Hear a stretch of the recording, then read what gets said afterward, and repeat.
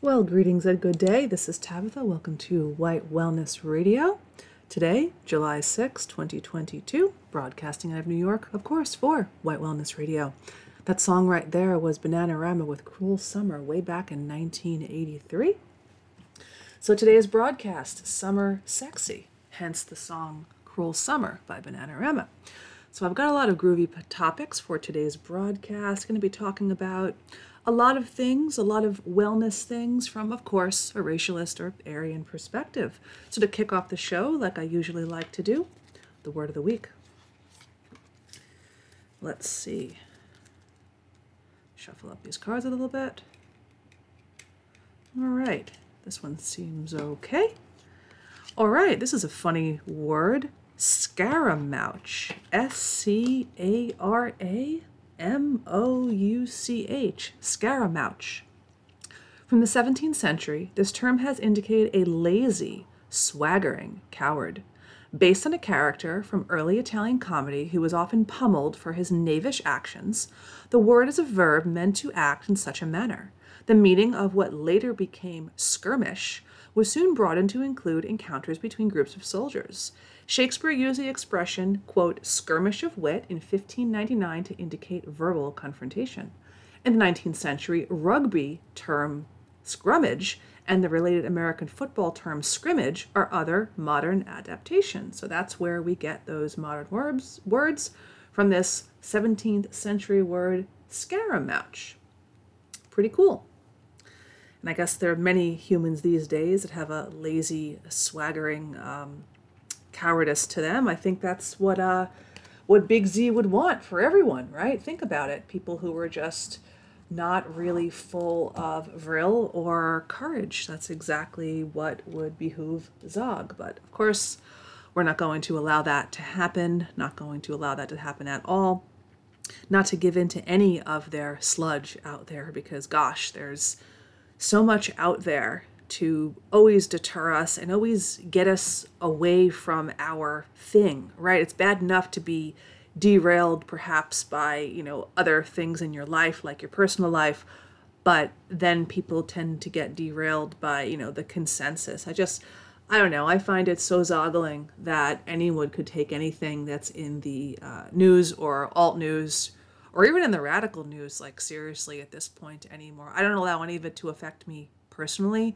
It just comes in and it goes out. And that's kind of the way it should be. Should we be aware? Certainly. Should we let it ruin our day? Absolutely not.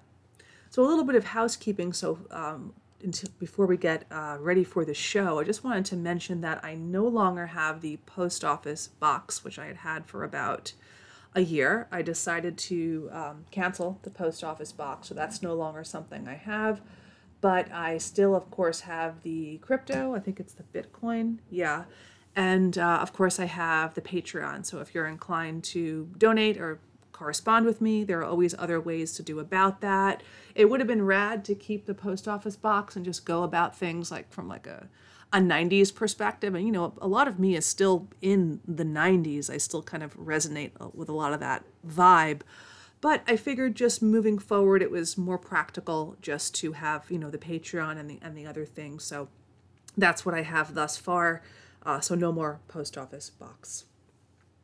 And something else I just wanted to share. I saw this over at the old network, and I think it's about me, but I just wanted to make a point about something that was said about me, which certainly isn't true, and also just a little bit about how I think that a lot of people, especially when you're in this capacity to be doing this type of stuff, doing a show like this, it takes oomph. It takes a lot of mitochondria, a lot of energy to do a broadcast like this. I'm not complaining, of course. I enjoy doing it, and I know you listening enjoy it too.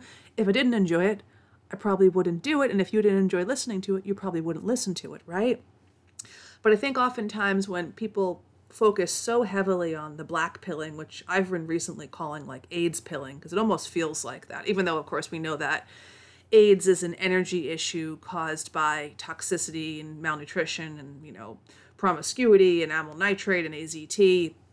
Not really talking about that from the literal perspective of, AIDS, but I think oftentimes people will get super burnt out just taking in all of this really kind of, I guess, dire is the best way to describe it, this dire information that I think is put out there just to make us feel hopeless and helpless, worthless, to make us almost become mentally ill, even though I really don't believe in the whole idea of mental illness. I believe in kind of more, constellations from the Germanic New Medicine perspective, or, emotional dysregulation or traumas, but whatever word or language you want to utilize, it really doesn't matter. It's kind of all the same thing. I'm just kind of, the more I move through life, getting away from these Western ways, Talmudic rather, Western parenthesis triple, whilst I'm talking about things, because I really feel that we could do a lot with our words, right? Think about all the magic, black magic, Talmudic black magic, that was happening over the last couple of years with people using the C word, not cunt or cancer, to refer to Oyed AI. That's magic, right? It's like in those films when people would say Candyman 3 times or Beetlejuice. I don't participate in Talmudic magic. I just don't. So there's a lot to be said for how we say things and also what we take in. And of course, being the conglomerate sum of the 5 people we spend the most amount of time with, whether that's IRL or online. So I had seen something over at the other network. Someone had written, honestly, man, the other quote truth podcast. I don't consider this a truth podcast, whatever though. Anyway, that's kind of like a low vibe way to refer to yourself as a quote truther or a truth podcast. Anyway, honestly, man, the other quote truth podcasts and channels accompanying compared to the American National Radio Network, all they talk about is positivity, cooking, yoga, and pacifism. It makes my skin crawl. Okay, yes, we do talk about positivity over here. Absolutely. And I'm assuming this is directed towards me because I don't know anybody else who's doing a podcast that's racial is talking about these things. So I'm going to assume it's directed towards me. Cooking, yeah, we talk a lot about that over here, but cooking is an amazing thing. You've got to cook your own food in this world to be healthy. And of course, positivity begets doing healthy things like cooking and yoga. And these are all preparations. Remember, we're in a spiritual war. We're not just going to sit on the couch or sit in front of the computer and take in all this AIDS pilling information, feel like shit, look like shit, act like shit, and then all of a sudden, when it's Rahowa time, we're going to just, grab our weapons and go for it. That doesn't really make a lot of sense, obviously. But I talk about these things because this is part of our preparation, right? And also it's part of living a good spiritual life. And having spiritual preparation is really a big part of everything that's going on. Even if we were facing right now, we still need spiritual preparation. People needed spiritual preparation decades ago, centuries ago, right? It's just part of what you need when you're living, on this plane. And the pacifism thing was what really got me to wanting to share this and speak about it. I have never referred to myself as a pacifist. I'm not a pacifist. Just because I don't do a broadcast where I use a lot of vitriolic language, especially directed towards, maybe majorities or, oy veys, and just because I'm not, screaming and shouting and, calling for all types of physical violence or action, doesn't mean that I agree with a pacifistic ideology. I never referred to myself as a pacifist. I don't know why anyone would think that I was, but it just goes to show that when people are in such a hole of degradation and all this AIDS pilling, they want to believe that people who are doing what I would consider to be your best, optimizing, getting out there in any which way. I don't mean getting out there doing actives. I mean getting out there, living your life and doing the things that spiritually nourish you. I think other people who have already been dwindled down by the skeksis, by all that AIDS pilling, assume that someone like me is a pacifist when I'm definitely not. Like I said, never made any claims to be that. But then again, I'm a bit wiser than to do a broadcast and just start using all types of, foul language and the quote Fed posting type of stuff. I'm not going to do that. It's not my style. I think that you could always catch more flies with honey than vinegar. So just wanted to bring that up, that it seems like, again, there's like more of this extreme perspective going on. Either like, you're high on positivity and you're cooking and doing yoga and you're a pacifist, or it's like complete AIDS pill and you're just, wallowing in addictions and, I don't know, Chick-fil-A or whatever people do. I don't even know, honestly.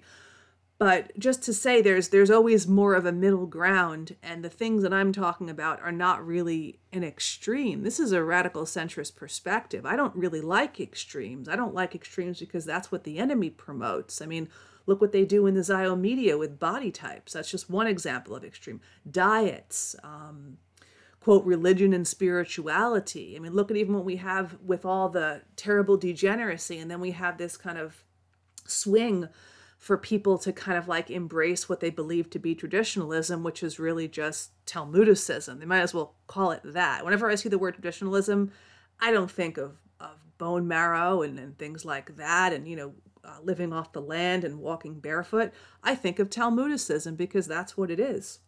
So just wanted to point that out because it slightly bothered me that was said about me. Not like I gave it any thought and I lost sleep over it, but not a pacifist, not promoting like kumbaya, like peace and love type of thing. Remember, the peace sign is the life rune turned upside down.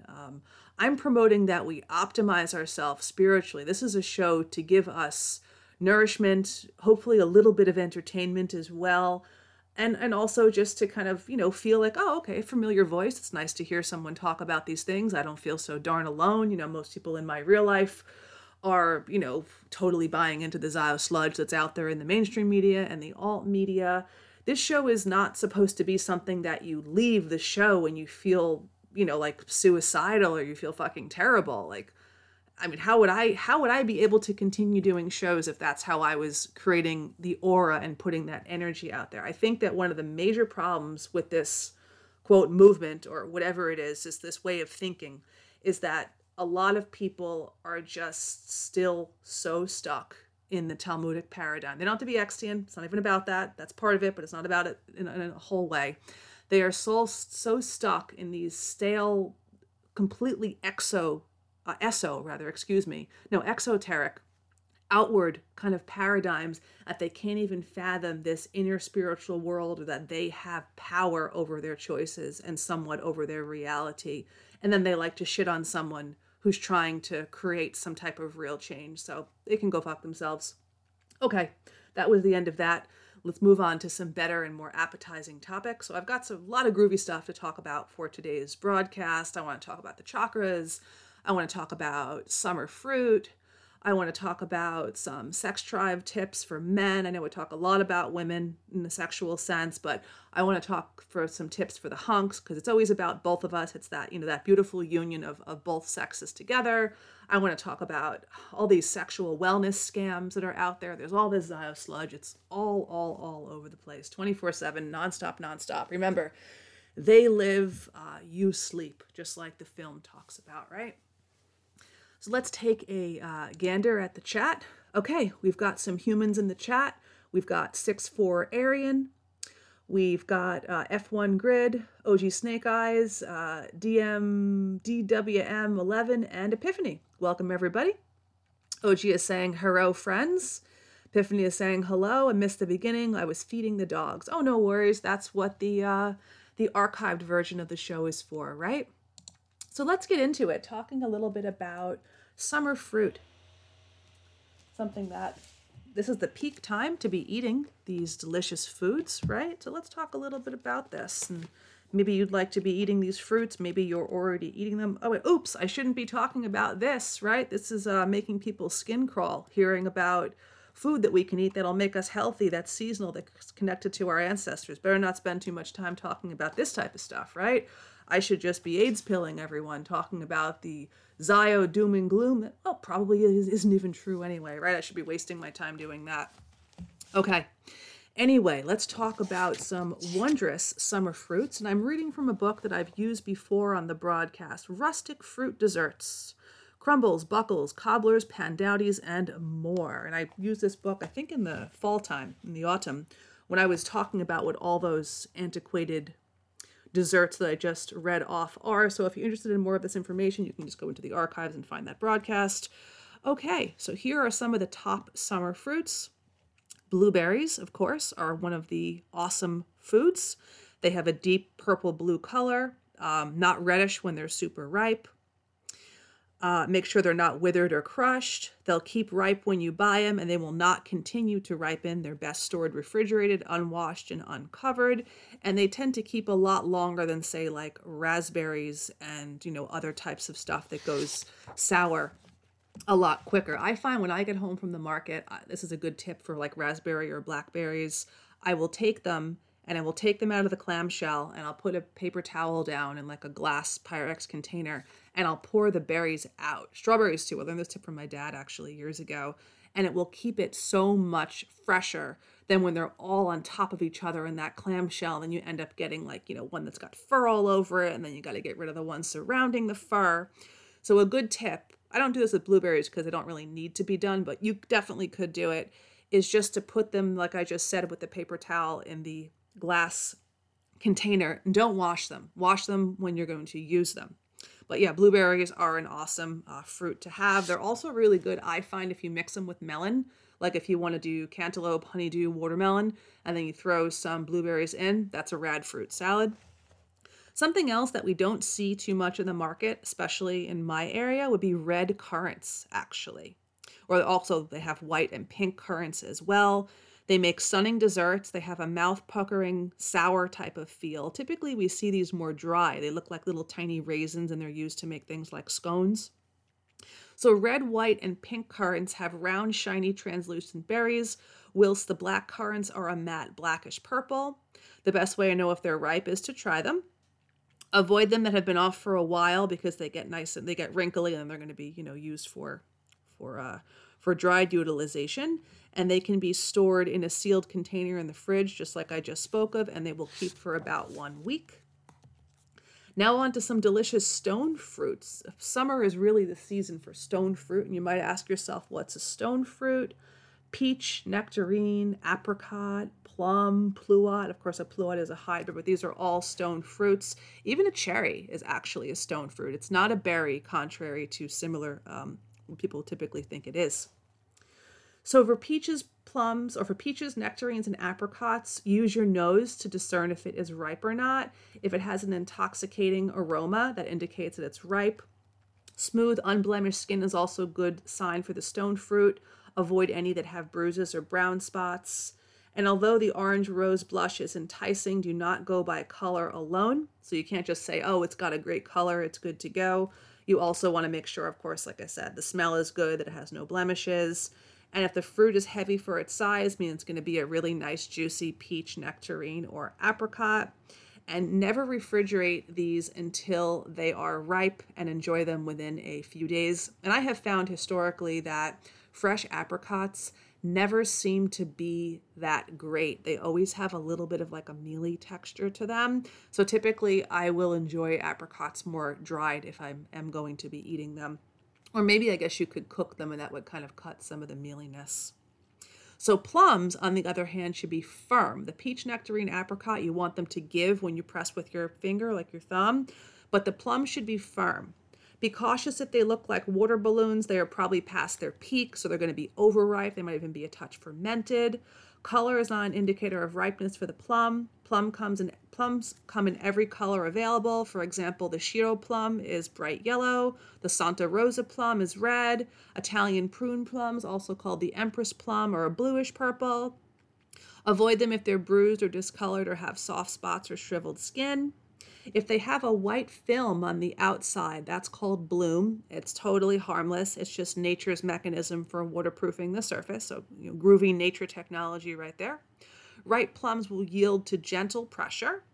Firm plums can be ripened at home in a paper bag, just like many things can, like avocados and things like that. Because each variety varies in sweetness and juice, the best way to choose the variety to buy is to ask if you can sample them at the store.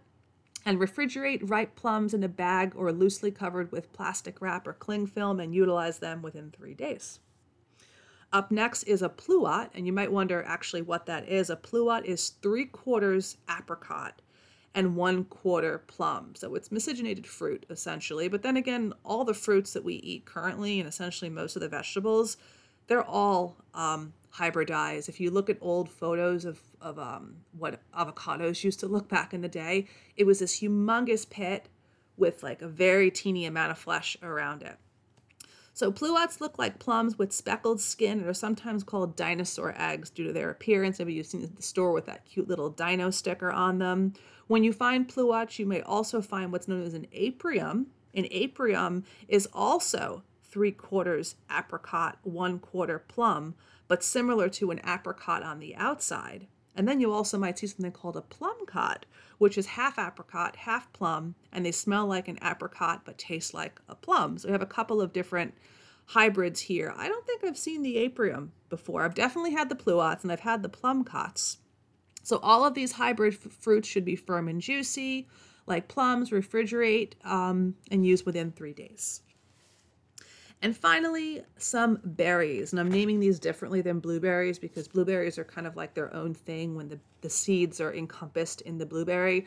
But then you have things like raspberry, blackberry, boysenberry, and other things like caneberries. These have the seeds like little dots all around, and you can almost like make it into like a thimble and, put one on your finger if it's large enough or your finger small enough. So more than 50 varieties of berries are actually grown in Oregon. This book is kind of written with kind of like a slant towards Oregon. In addition to red raspberries and blackberries, you will also find what's known as black raspberries. You'll find them here too in the Northeast, known as black caps. Boysenberries, which are a reddish purple blackberry with a hint of raspberry. Olalai berries, which is a cultivated berry that's 2/3 blackberry and 1/3 raspberry. Marionberry is another blackberry cultivar. Loganberries, a cross between a blackberry and a red raspberry. Tayberries, and many other varieties that are all unique and delectable. Berries are fragile and age quickly after being picked. Check carefully under the top layer of berries in the basket to ensure the berries underneath are not crushed or moldy. If you are picking the berries yourself, you can do what I said prior, just put them into a flat container and don't pile them too high, otherwise they'll get crushed. Berries should be plump and shiny. If they are watery, wrinkly, or dull, they may be past their prime. Refrigerate them and use them as soon as possible. They do not last long once picked. And of course, if you're not going to eat them fresh, you could always make sauces with them. You can make, cobblers and galettes and crisps and crumbles and pies and all this type of stuff with them. So just a little bit there about some fun summer fruits that are very much, local this time, not just local, but very much seasonal. Again, to recap, blueberries, currants, peaches, nectarines, apricots, plums, pluots, apriums, plumcots, and raspberry, blackberry, boysenberry, and all the others. So it's always nice to be taking advantage of what's in season. You'll save yourself money, and you will also be getting something that is peak. So this is the time to be eating those. And then, in a couple of months when things change, it'll be different. And before you know it, it'll be apple season and, pear season and citrus season. But right now it's the time to eat stone fruit and berries. 6-4 Arian is saying, I work outside in the summer. The best thing to eat during a heat spell is fresh cut fruit. And yeah, that definitely can help, especially if you need it to kind of hydrate and you're in the heat. And of course, if you're thinking about it from like a TCM or traditional Chinese perspective, fruit is yin. Summer is the youngest season of the year. So it would make sense that when we're in that intense yang and an intense heat, we would want something yin and cooling, right? And of course, everyone has a little bit of a different bent on what works for them based on their race, their age, their sex, where they live, what their constitution is. But in general, these are the seasonal fruits for this time of year. Epiphany is saying she loves apricots and peaches. Yeah, I like those too. I've always liked stone fruit. I think cherry is probably my favorite stone fruit, actually, but I like it all. I think it's all really good stuff. And then something else I wanted to mention, which I've been getting dried as a fruit, but I really like them. And they're called jujubes, or we could say it slowly and kind of get a chuckle and call them jujubes. And it's spelled Jujubes.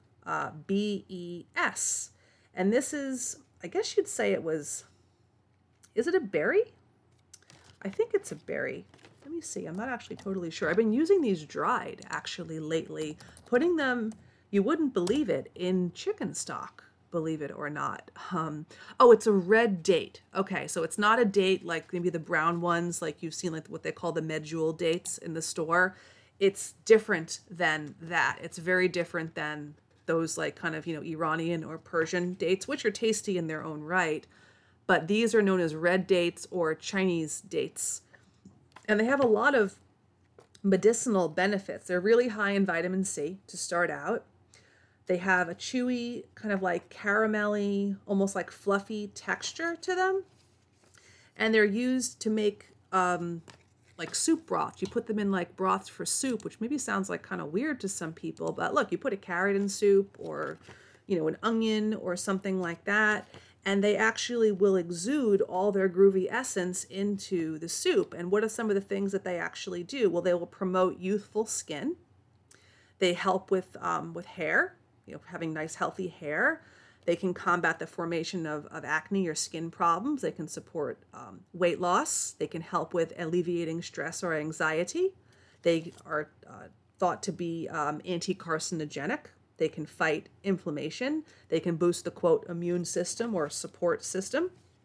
They can also help with cognitive decline, as well as insomnia and things of that nature. So they're really great, and they're also thought to build blood and things like that and be good for the liver, the spleen, and the kidneys, which is all kind of the way, TCM or traditional Chinese medicine works, like thinking about those organs. We don't really think about that too much in allopathy. In allopathy, it seems to be more of, I guess, the heart. The heart is really the main organ in allopathy. And of course, we can't live without it. I'm not saying that we shouldn't care about our hearts, but that is like the main focus. And in things like TCM, the kidneys are actually the most important organ. They're thought to be the door to life.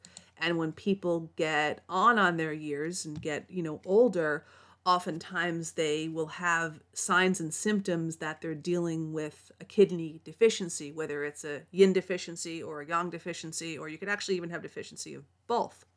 So these jujubes are a great thing, not just for people who are getting older, but for people who want to keep their youth and their vitality. I mean, every single day there's a new psyop and a new snare that's looking to hoover our energy and our vitality, right? So these can be eaten in many different ways. You can eat them as is.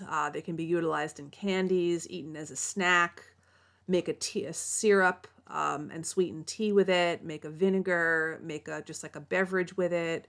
You can puree them and add them to soup. I just will put them in soup and then just, almost like a tea bag, and just kind of take them out when I'm done simmering. Well, it's not a soup, it's a chicken stock at that point. And then I'll just give them to my birds. But they also help with reducing belly fat, supposedly, as well. So that's not just I said before they aided in, I think I said they aided in weight loss. I believe I said that. I did, supports weight loss, but I think they also help with belly fat, which seems to be a problem for a lot of people, especially as they get older. Of course, that could be tied to excess cortisol, which is a stress hormone. So these are really a medicinal fruit, and it's pretty groovy to think that so many of our foods can actually be just medicinal, but also amazingly tasty. So like I said before, they help with cognitive function, mental health and brain function. They're good for blood pressure. They can help with blood flow and blood quality. It can help with vasodilation. They have powerful antioxidants, vitamin C and things like that. Improve digestive health. They can help people who are dealing with constipation or things like IBD, inflammatory bowel disease. The pectin in them is actually helpful if someone's dealing with diarrhea. They can help with a cough. They have an enzyme called bromelain, which is also in pineapple, which has been found to reduce phlegm and mucus, so it can clear their respiratory pathways as well as the sinus. They're also good for helping with bone health because they have heaps of minerals and things that you don't really see too much being talked about. There's manganese, there's copper, there's potassium, magnesium, which are all essential to healthy bones. It's not just calcium, which is essential to bones. It's all these other things that we really don't hear about. It detoxifies the blood. It's anti-aging. So a lot of things it can really help with, which is really pretty awesome. And I've been noticing more just talking to people who are older and, reading and doing research that one of the most important things as you get older is not just making sure that you've got your kidneys are in good order. And I don't just mean not, pissing like a racehorse. I mean taking care of them. I did a show a while ago talking about the kidneys and how we can protect them. So you can go back and listen to that show, but also keeping our blood good, keeping our circulation good. I've noticed as people get older, and even with the young people, it's not even older anymore. Everyone's fucked up these days. Not to say that that's a jab at anyone particular, because it's not, but I'm just saying there's all these things going on, snare all the time. But keeping our blood good and keeping our circulation good is one of the most important things, especially as people get older, because blood tends to get thick and sludgy. And it's not just from food. Food is part of it, right? But it also can be from holding on to toxic emotions, being really angry, right? Holding on to that intensity, like the expression that makes my blood boil, right? So this food, this jujube, is good for detoxifying the blood. It's just something to think about. And it makes the chicken broth taste good. You may think it's super weird to be adding fruit to chicken stock, but it tastes amazing. I've been adding a few of these to chicken stock, as well as longan berry, which is another, I guess it's kind of, that name is considered a Chinese name for it. I forget what else they're called, but they look kind of like lychee. when they're fresh, but I buy them dry. Also really good for the blood. Sometimes I'll even add goji berries, and it adds like a really nice thing. Like you wouldn't just think of adding fruit to stock, but it's really, really nice. They're also a source of folic acid as well as zinc, so they're good for pregnancy and prenatal.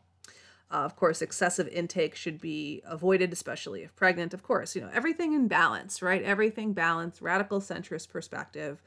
Just a little bit there about jujubes. And right here, for 100 grams of them, you get pretty good amounts, like not humongous amounts, but it's all about building throughout the day with what you eat. But they have calcium, copper, a little bit of iron, magnesium, manganese, phosphorus, and potassium. And if you're wondering where can I get these sound really groovy, you can procure them on Amazon Primate. That's where I got mine. I'm sure they're available other places as well, but that's where I found them. And what I do is I just put 4 in like a pot of chicken stock, and then I cook the chicken stock for, I think, 2 hours or so. 2 to 3 hours. I wouldn't cook. Here's another thing, another side note, but I'll mention it because it's very important. I wouldn't cook my stocks any more than 2 or 3 hours, because after that point, if the bones of the animal have let's say something in them, like heavy metals, like lead, for example, I wouldn't cook them any longer than 3 hours, 2 or 3 hours. I usually do more like 2 or sometimes 2.5. Because then those heavy metals could leach into the broth. And of course, you always want to use more of the joint bones. That's going to be cartilaginous and gelatinous to get that wiggle jiggle broth. If you use the long bones, like the shanks and the marrow bones, those are going to be very high in an iron, like too much iron. We want some, little bit, but we don't want to go hog wild on it. So I would always recommend using more of the joint bones. And also, one of the benefits of making it yourself is not just that what's in it. You could add your jujubes to it, or your longan, or your gojis, or whatever you want to do. When you buy these broths in the store, you cannot guarantee that they haven't been simmered for hours, because now the trend is I'm simmering it for 12 hours. I'm simmering it for 24. I'm continuously simmering it in my slow cooker or Instapot for fucking days on end. Well, then you're just going to be eating heavy metals at that point. You're not really doing yourself any favors. And when you're buying it in the store, you don't know, because typically they're not telling you that, or maybe they are and they're touting it as some amazing thing. But of course, it's always best to make our own things, because even if we think something is healthy from the store, they may be doing something that they think is healthy that really isn't healthy. Like all these Amish farms that think giving their chickens heaps of flax and chia is healthy for the bird, right? So a lot of these quote health trends, and sadly a lot of them are coming from the Weston A. Price Foundation, and I don't think these are traditional practices that the primitive cultures that Dr. Price went to see did these things. I think it's just a bastardization of what we think is healthy and ancestral, which happens all over the place all the time. That's what we always check it through our own lens and make sure it really adds up and makes sense before we try something. So just a side note there, talking about jujubes, talking about fruit, but just a side note that you want to be careful where you're sourcing your broth from, because you could be, eating heavy metals like lead and stuff like that. So just something I wanted to put out there so people can be aware of possibly, getting a broth that might not be so healthy for them. And yeah, try the jujubes. They are tasty, and I think you'll be pleasantly surprised. 6-4 Aaron is saying chicken stock equals gentle boil for 3 hours. Yeah, pretty much. Exactly. That's pretty much what I do. And recently I've been making this really good one. I've been making this medicinal broth with a silky, which is a black chicken. It actually is black. It's black all the way through. The skin is black. The flesh is black. Well, it's more like a grayish black, and it gets kind of lighter as you cook it. It's almost kind of it's very interesting. When I did a show, I do plenty of these shows, but I was talking about the biology difference between, whites and blacks, and actually blacks have not just black skin, but black muscle. So it's very much like the silkies, everything looks different, inside the body. How come we never hear about this stuff? Wouldn't it be good if we all knew these things, right? But anyway, the silky chicken is this special varietal of chicken that has, a blackish flesh and black skin. and it's medicinal. It's very, very medicinal. And actually the chickens, when you see them, when they're, out and about and they're alive, they have this poofy kind of weird looking coat that's very different. It isn't just like feathery the way that birds typically are. And this is a very medicinal chicken. You can make all different types of soups with it after you make the stock. But I've been making this medicinal soup with the black silky chicken, which I add like the jujubes and the longan berry, and it's really, really delicious. It makes a bit of a darker broth. Keep in mind when you use the jujubes, you're going to get like a goldeny red broth, especially if you use it with the silky chicken, you'll get like a red looking chicken broth. But it's so delicious. And, be adventurous. Food is a beautiful thing. It's nice to be adventurous with food in this regard. Like, is it good to be adventurous, eating things like fast takeaway? That's not really being adventurous. That's just being lazy, at least I think. But try these different fruits. Try these longan berries and try these everyone knows what goji berries are probably already, but try these jujubes. I think you'll be pleasantly surprised with these, and it's nice to try new things, especially if they're healthy. And I think also that this flavor would be very pleasing to youngsters as well. So it could even be a way to get maybe youngsters to eat things like bone broth and stuff, because it's a little on the sweet side, and typically children like, naturally sweet things like fruits and squash and stuff like that. So it could be a good thing to get into children nutrition wise as well, and of course for adults also. So I think we'll take a small little break right now. I'm going to play another song, and then we're going to come back and we're going to talk about sexual wellness and the best foods for men and chakras and all that stuff. So I am Tabitha. You're listening to Summer Sexy on White Wellness Radio, and we'll be right back right after this song. Strawberries, cherries, and an angel's kiss in spring. My summer wine is really made from all these things.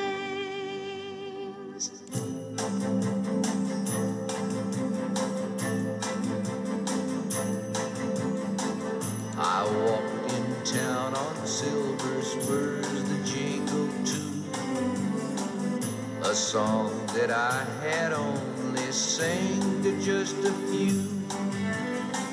She saw my silver spurs and said, let's pass some time, and I will give to you summer wine. Oh, summer wine.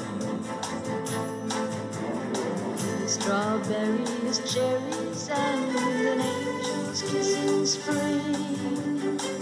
My summer wine is really made from all these things.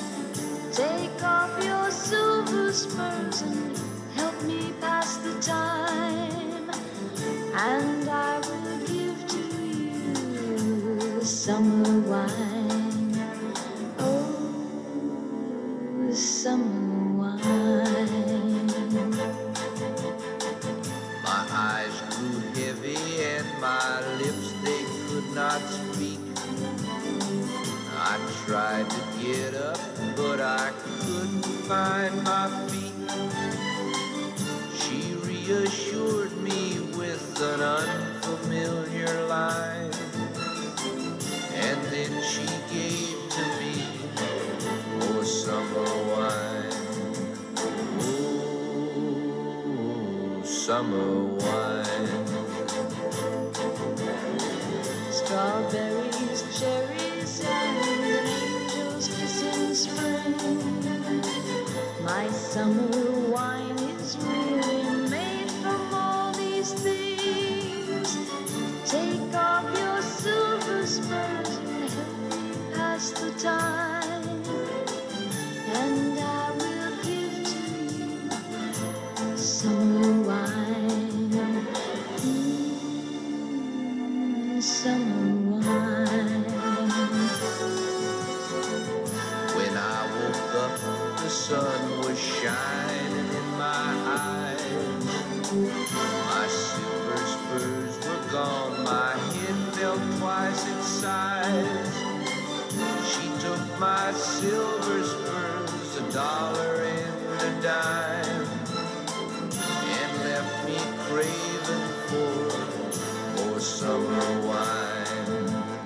Oh, summer wine. Strawberries, cherries, and an angel's kiss in spring.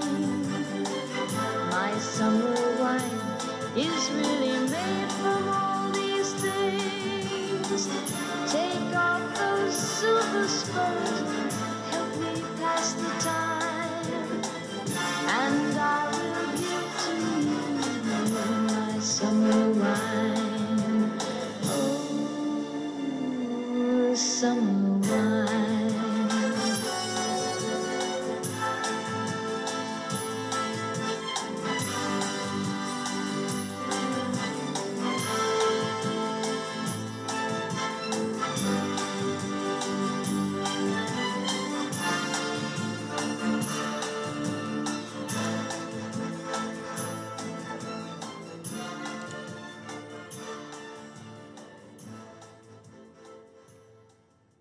All right, and we are back. That was Summer Wine with Nancy Sinatra and Lee Hazelwood, 1966. And this is Sexy Summer. Actually, no, it's Summer Sexy. White Wellness Radio. I'm your host, Tabitha. I'm actually drinking some summer wine right now. I've got some South African Sauvignon Blanc, actually one of my favorite white wines when I do drink white wine. So I got a little bit of this going on whilst I broadcast. The brand is called Indaba. Good stuff. I like those kind of nice perky citrus grapefruit notes that Sauvignon Blanc has. So I'm having a little bit of wine while we're doing this little broadcast right now called Summer Sexy. And 64 Arian is saying, blueberries and cherries in my homemade summer sausage is delightful, especially paired with mild cheese. That sounds wonderful. Are you using pork to make that sausage? I'm assuming it's probably a pork-based sausage, but that sounds really nice. Adding that nice hint of fruit. And think about just looking back from our ancestral perspectives before we had, the advent of potatoes coming from Peru into, white Western civilization or, white civilization, before grains were a widespread thing. Oftentimes we would get a lot of our carbohydrates from cooked fruits and squashes and roots, and even a little bit with ciders and meads and honey and maple syrup. So it's very ancestral food for us, especially blueberries and cherries, which are temperate fruits, many of us having roots in a temperate climate.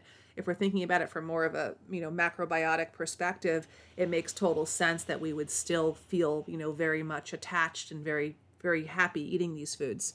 64 Aaron is saying he uses pork and wild game. That sounds like a really wonderful mix right there. You probably get the fattiness from the pork and some other qualities from the wild game. That's awesome.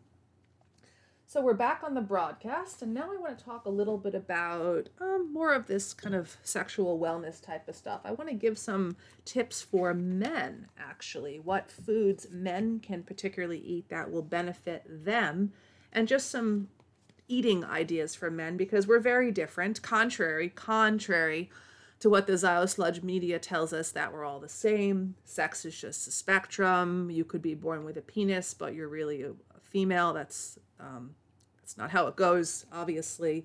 So sad to think that youth are being brain poisoned to believe this type of stuff. Crazy. So contrary to popular opinion, men and women are very different creatures. Whilst they share many similarities of biology, important differences in the structure of their brains and the powerful impact of their hormonal and sexual makeups cause them to experience very different realities in the realm of consciousness. These differences also require that they eat somewhat different foods and adopt different eating habits. Now, of course, this would be considered bigotry currently in 2022. This book, which I'm reading from, was published back in a more normal time. This was published in 1983. I remember those times, 1983.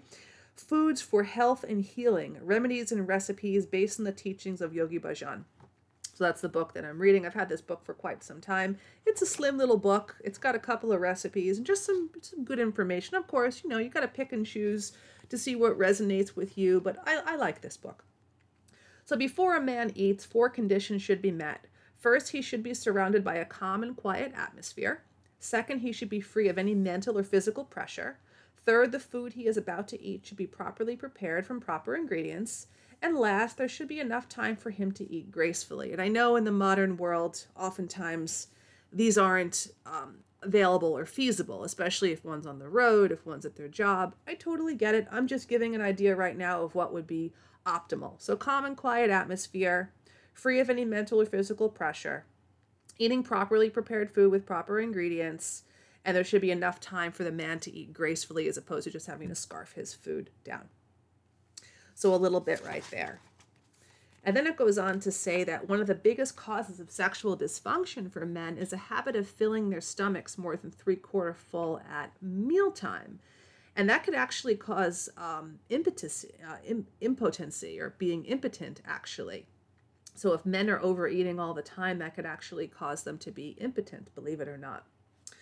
And the worst thing a man can do to his health is to engage in sexual intercourse after eating a heavy meal. And yeah, that's kind of a mood killer. Isn't it weird that in this culture, we're always told, like, you know, it's a dinner date and people go out and maybe they drink too much alcohol and they eat this, like, this rich restaurant meal, and then they're supposed to be, like, ready for intercourse? Like, they should actually have the intercourse first and then go out and have the meal and the wine. But I think oftentimes the meal and the wine is kind of the currency for the intercourse, as sad as that is. I've heard stories before of women who would go out with a guy, go to a fancy restaurant, and just basically date the guy just to get the meal. Like, they didn't even want to hang out with the person, probably just had sex with them because they felt bad that the guy paid for the food. It's a total horror show. But they were just doing that to get the opportunity to eat at these, like, fancy, you know, chic and posh restaurants, like, you know, the major cities like Manhattan or Los Angeles. I remember reading about this years ago and laughing and thinking, like, why? Like, why? If I wanted a really good meal, I would just cook it myself. Like, I wouldn't do something like that. First of all, I wouldn't lead someone on. And secondly, I wouldn't sell myself for filet mignon. It's fucking crazy. But anyway. So yeah, it's best to not eat a humongo meal and then, you know, engage in sexual activity. Having sex after eating too much can ruin your stomach, and if you do it often, it can actually lead to premature ejaculation, probably something that most people don't know. The sexual act is a very heavy exercise and involves all your muscles, your mind, and your entire nervous system. So that's why it's really not a good idea to eat too much before you have intercourse or any type of sex, not just intercourse. For optimal sexual function, it's best to, you know, have sex, not on an empty stomach where you feel like you're going to pass out, but not like where your stomach is, like, you know, full of, like, pasta and wine and chicken, and, you know, it doesn't, the two don't jive together. Then, of course, you know, the Western way of eating is to overindulge. And by Western, I'll say it over and over again, I'm not taking a jab at white Western civilization. I mean Talmudic. That's what I'm saying. So following sexual intercourse, this is the Kundalini way, it's advisable for a man to replenish his sexual fluids and strengthen his nervous system by taking a special beverage. Actually, it's this sesame ginger milk. It's this milk beverage where you take raw milk and I think sesame seeds and ginger and you buzz it up and maybe you strain it. And this beverage is supposed to strengthen a man's nervous system and replenish his sexual fluids. And the lady actually makes it for him too. Oh my God, so sexist. Oh my God, I can't believe it, right? Just kidding, everybody. But that's according to the Kundalini lineage, that you would have sex and you wouldn't, like, you know, be bloated from eating all this food. So you'd be able to have, you know, normal arousal, no dysfunction, no ED or impotency. I can't even say that word. Being impotent, we'll put it that way. And then you would have your lady friend make you this sesame beverage, you know, and share it with you. Give it to you. It's for you to drink. It's a man's beverage. The food a man eats affects not only his health, but his potency as well. According to the ancient yogic system of health, potency is not just a matter of adequate sexual function. It is more than that. Potency is the inner capacity of a man to project outward. It is his creativity and his effectiveness. Potency is based upon many factors, physical, mental, spiritual, and has an impact in each of these realms. One of the most important factors contributing to potency is the presence of a high level of good quality of semen in the body. Yogic science teaches that semen is not just a sexual fluid for reproduction. It is a lubricant for the brain and the nervous system. Like an oil of an automobile engine, If your semen is plentiful and, quote, high grade, you will have more resistance to the, quote, heat of physical and mental pressure than you would otherwise. You can be your own man and more effectively accomplish your goals in life despite any obstacles. According to the yogic theory, it takes 80 bites of food to produce a drop of blood, and it takes 80 drops of blood to produce a drop of semen. With this in mind, a man should value his sexual fluid and include in his diet those foods that stimulate the production of this precious liquid. So it's not just about being horny and, quote, blowing a load or busting a nut. This is, your sexual fluids are part of your body. They nourish you, like we just learned. It's a lubricant for the brain and the nervous system, right? So what are some special foods for men that will increase their potency, correct any sexual dysfunctions, and preserve their sexual vigor? Well, there are quite a few. One of them is figs, actually, believe it or not. Figs kind of look like a scrotum sac as well, or testicles, actually. Scrotum is the thing that holds the testicles. So figs for sexual or nervous disorders, figs are important. Be sure to eat the white strings that cling to the yogurt. 10 to 15 minutes is a good ratio. I guess they're mentioning to eat the figs with yogurt. That sounds pretty good. Garlic. Garlic is considered a trinity root, which stimulates the production of semen. It gives sexual energy, which can be channeled into creativity. And that's why some yogis will actually avoid garlic and onions, because they generate sexual energy. So the ones that don't want to generate sexual energy will not eat garlic and onions. Any man who is married and wants to remain married should somehow manage to eat 2 cloves of garlic per day. Many people find the smell of garlic odd or unpleasant, but this amazing root, which makes you smell on the outside, eliminates many of the bad smells on the inside of the body. And onions do the same thing. Another trinity root increases semen production and generates sexual energy. Ghee. Ghee, or clarified butter, is the oil or lipid of choice in a man's diet. According to Vedic tradition, the man who regularly uses more ghee than any other lipid will never have problems in his sexual world. It will not make you overweight or underweight, but it will create semen. So ghee is really important. I think ghee is also important to have after one expulses semen to kind of rebuild up the body. That's why that shake was recommended, the one that's the sesame ginger milk. Of course, there's no ghee in it, but if you're having the milk and you're having the milk fat, that's one of the constituents, of course, of ghee. Nutmeg is something else. It has the property of lowering blood pressure. So in a healthy male, it can bring about, it brings immediate temporary impotency. But for someone who is having, let's say, premature ejaculation or can't control their sexual discharge, this nutmeg is divine for them. And you can take a little bit of it and mix it into yogurt prior to intercourse, but don't take too much. I mean, nutmeg is a very strong spice, just like cardamom. Certain spices you can use with more judicious nature, but just a little bit of this is necessary. Too much can cause dizziness and disorientation. And they're saying that if you eat it with a banana, it's a tonic for men, which can keep them young for years. And then the fruits that begin with the word P are actually really good for men. Peaches, plums, pineapples, pears, papayas, and persimmons are all really good for a man's creativity. And they also blend well with yogurt to make fruit smoothies and things like that.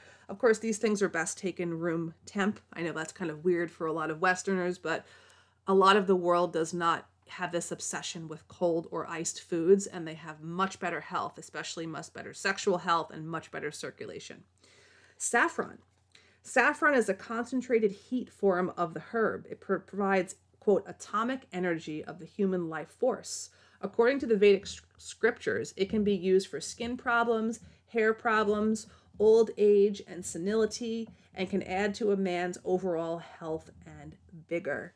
So a little bit there about, some basic ideas for how men should go about eating, a little bit about a drink that they should have, after they have sex, and some special foods for men, just to recap: fig, garlic, onion, ghee, nutmeg, the fruits that begin with P, peach, plum, pineapple, pear, papaya, and persimmon, and saffron. These are all good tonic foods for men, and they're pretty readily available as well.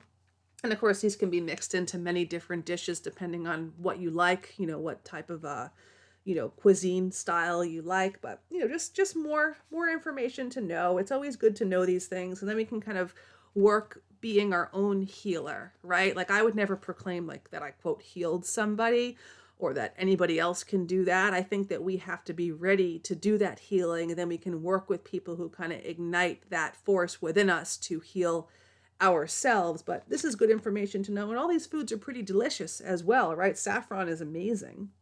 Saffron and ghee sounds like a really sexy and potent recipe right there. But just, knowledge is power. So just a little bit there for some foods that men might enjoy, and some tips for sexual wellness. Okay, moving forward, let's see what else I have. So I want to talk a little bit about the chakras. I was actually having this conversation with Josh last week after I did my last show, and he asked me a good question. He said to me, well, how does someone know if their chakra is blocked? Which I was like, oh, that's a good question. I'm like, I'll add this to the broadcast. So in most traditions, not all, there are 7 chakra systems, or 7 chakras rather. Sometimes there's 10 and different ones, but we'll stick with the 7 chakra system for this broadcast. And since there's a lot of information, I think what I'll do in the coming weeks is I'll go over 1 chakra a week, just like we do the word for the week. So we don't overwhelm ourselves and take in too much information and it becomes, boring and mundane. To keep it fresh and spicy, we'll just go through 1 chakra a week, and we'll talk about a little bit about it, like what can affect it, what can help it, what are signs it's out of balance, what are signs it's in balance. And we'll just go through that once a week to get an idea of the chakras. So thank you, Josh, for bringing this to my attention. Great idea for a topic for a show. I think everyone's going to benefit from it. And 6'4" Arian is saying, 4 eggs every day for testosterone support paired with garlic extract works good for me. Yeah, eggs are great. And of course, the garlic, you got the garlic right there, just like we just mentioned, but you're taking the extract. But yeah, eggs are great. They're great for the ladies too, the eggs. I like to have 2 eggs, sometimes 3 a day. And lately, my favorite way of having them is soft boiled. I really like them soft boiled. I oscillate. Sometimes I like them sunny up. Sometimes I like them scrambled, which of course takes way less time. Making a good soft boiled egg is kind of like an art. I have this steamer machine. You can put them in and you can make them soft, medium, hard.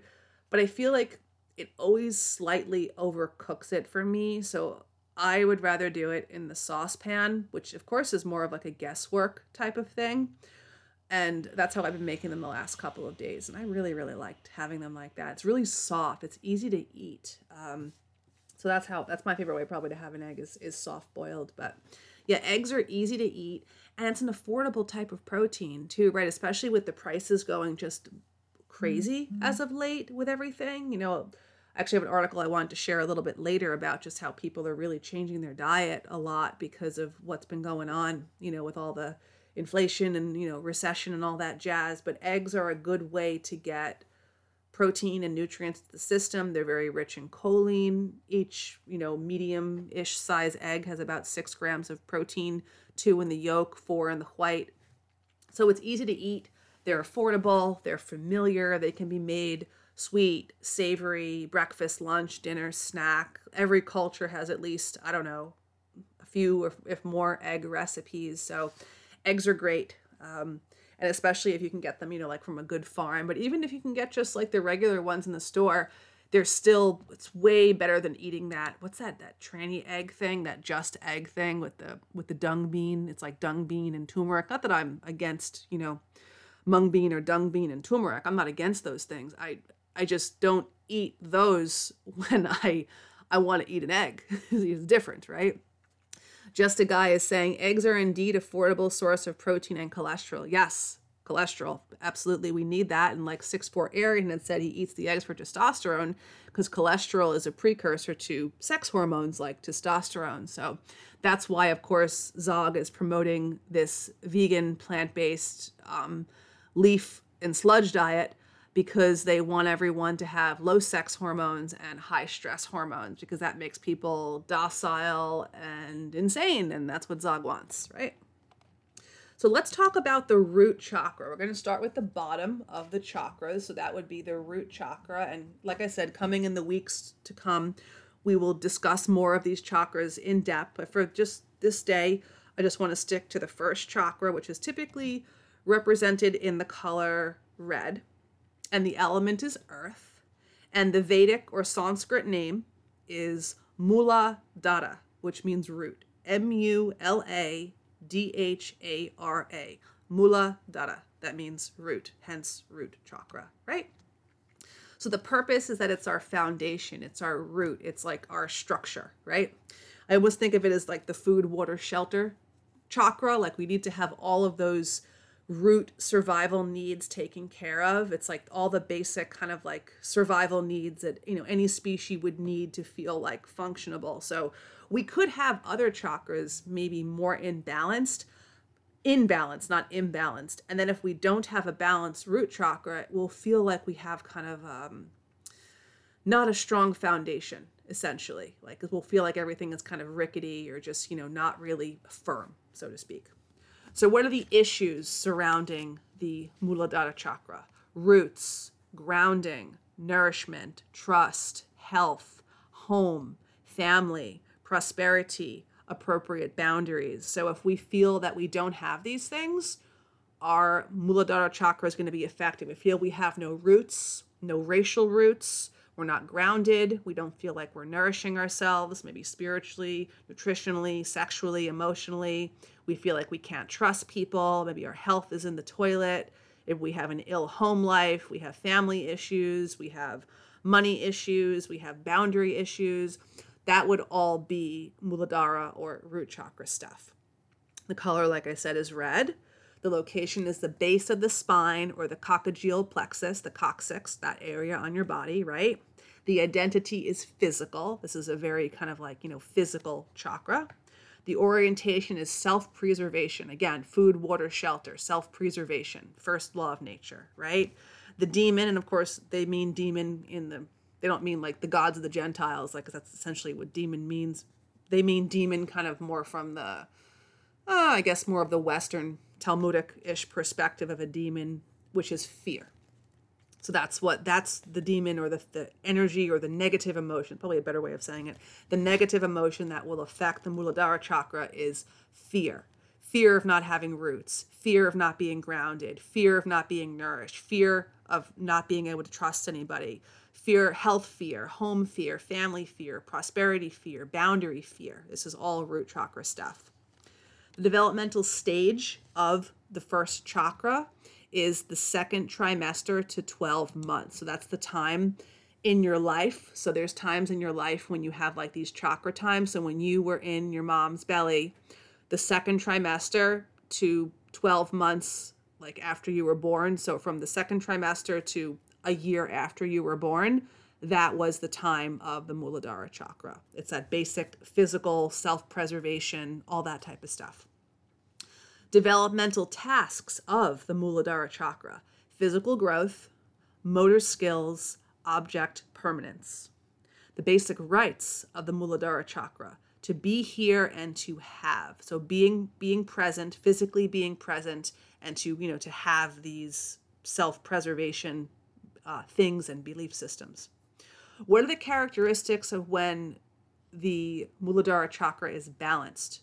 Good health, vitality, being well grounded, feeling comfortable in one's body, sense of trust in the world, feeling safe and secure, the ability to relax and be still, stability, prosperity, and right livelihood. So some people, they could be in like the later decades of their life and they may still not feel safe or secure. They may still not be able to relax and be still. Like I know people who were much older who cannot sit still, who cannot relax. So that means in some way that their muladhara chakra is imbalanced. So these imbalances could literally go on for a long, long time. The person may not even be cognizant of the imbalance, right? So what are the traumas and the abuses that can lead to an imbalance of the muladhara or the root chakra, the first chakra? birth trauma, which is a huge, huge one. Very popular topic nowadays. I'm glad there's information coming out about this. It seems many of us, probably most of us, had a traumatic birth. Even if we were a vaginal birth, I was a vaginal birth, but I was born in the Zogspital, episiotomy, under drugs. My first drop of, quote, milk was formula. That sounds pretty traumatic, right? So a lot of people now are kind of processing this birth trauma, which I think even if you never have children or you don't want to have children, you haven't had children yet, you've had children, you're going to have children soon, you're pregnant now, whatever it may be, it doesn't matter. It's important to discover and heal your own birth trauma. Very, very important. Another issue, abandonment, physical neglect. This could actually be woven into the birth trauma story. What if you were whisked away from your mom, right?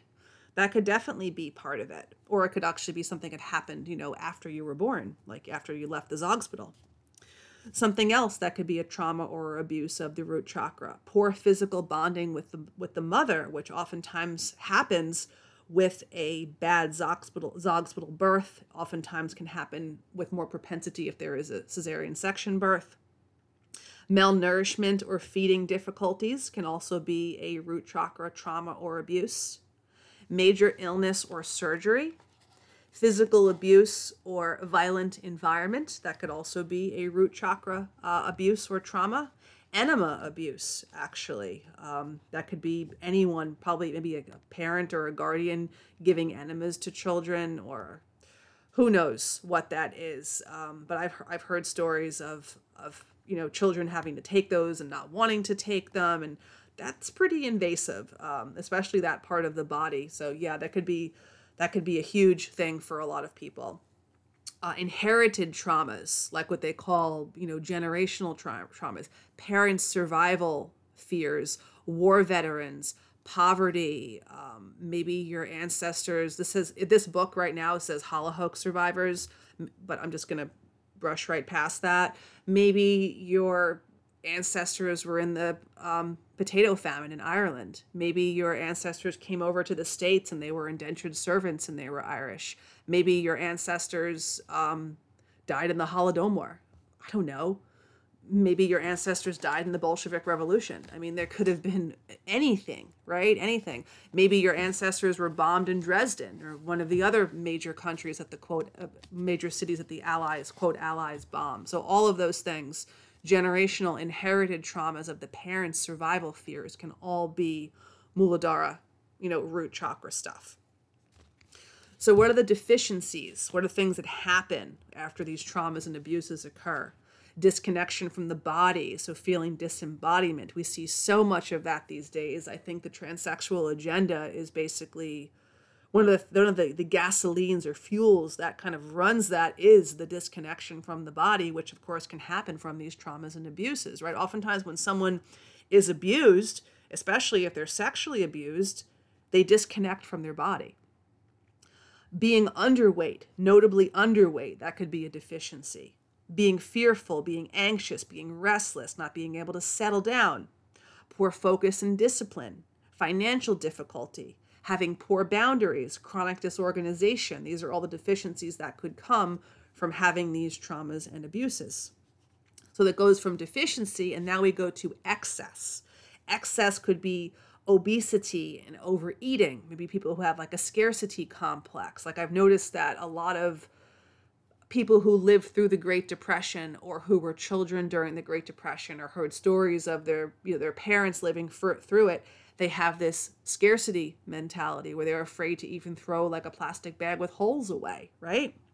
Like exactly, and that next point, hoarding, material fixation, greed. These are all forms of excess from the traumas and abuses that affect the muladhara or the root chakra. Being sluggish, lazy, tired, fear of change, addiction to security, rigid boundaries. So those are the excesses. And how does this manifest in a physical way? What are the physical malfunctions that could manifest from these traumas and abuses? Disorders of the bowel, anus, or large intestine. So if we're thinking from like a dramatic new medicine perspective, let's say a youngster was given enemas, once a week against their will by like a parent or a guardian. That could have felt so invasive in like a root chakra, almost like a sexual way, because I would definitely say that enema abuse is not just physical abuse. I would say that's actually more sexual abuse, but that could lead later on in life to a disorder of the bowel, anus, or large intestine because the person felt violated, right? Disorders of the solid parts of the body like bones and teeth. And of course, in Germanic New Medicine, we know that to be a self-devaluation conflict crisis, right? So when you are devaluating yourself, it usually affects your bones, joints, and teeth. Issues with legs, feet, knees, base of spine, and butt. Those are all physical malfunctions of the muladhara chakra. Eating disorders. So that could be anything from bulimia, which is purging, anorexia, starvation, or even the new one that they call orthorexia, which is people who have like extreme health type of thing where like maybe all they're going to eat is raw food. They're never going to eat carbohydrates. They're never going to eat meat. Like, not to say you should binge out on like garbage, but you know, when you're too rigid, that's typically a sign that something is off. Another physical malfunction can be frequent illness, which can be deficient and or excessive depending on how it manifests. So what are some healing strategies? Now we know all this, right? We know what the traumas and the abuses are. We know what the deficiencies are, the excess, the physical malfunctions. How can we heal it? Reconnecting with the body, and that could be done many different ways, right? But I think that even if we don't feel like we've particularly had one of these muladhara traumas, and I would say probably everyone who's born in the hospital, even at home, I mean, I witnessed a medicalized home birth when I was 3 years old. I saw my mom get an episiotomy when she was like delivering my siblings. So like I saw that not all home births are, you know, like free births, right? They can be definitely medicalized. But I would say all of us have probably have some trauma from our birth. Maybe we weren't abandoned or neglected. Maybe we bonded with our moms. Maybe we weren't malnourished. Maybe we weren't ill. Maybe we weren't abused physically, or, you know, we didn't have enema abuse. We didn't have any of the family's inherited traumas. But I would say most of us probably have a birth trauma, and probably most of us have an inherited trauma as well. Even if we were able to be unscathed by the rest of these, I mean, I don't know if everyone has. I'm thinking most people probably have a lot of these things going on, because oftentimes those of us who are more aware of what's going on with like Zog and the Skeksis, I've noticed a trend. I'm not sure if this is wholly accurate, but I've noticed that oftentimes the people or the humans who are most aware of what's going on in the world have actually had many traumas and abuses in their life. They've just become hyper aware, not like vigilant, kind of like in a paranoia type of way, but I feel oftentimes like the abuse or the trauma, as terrible as it is, oftentimes becomes this portal to awareness.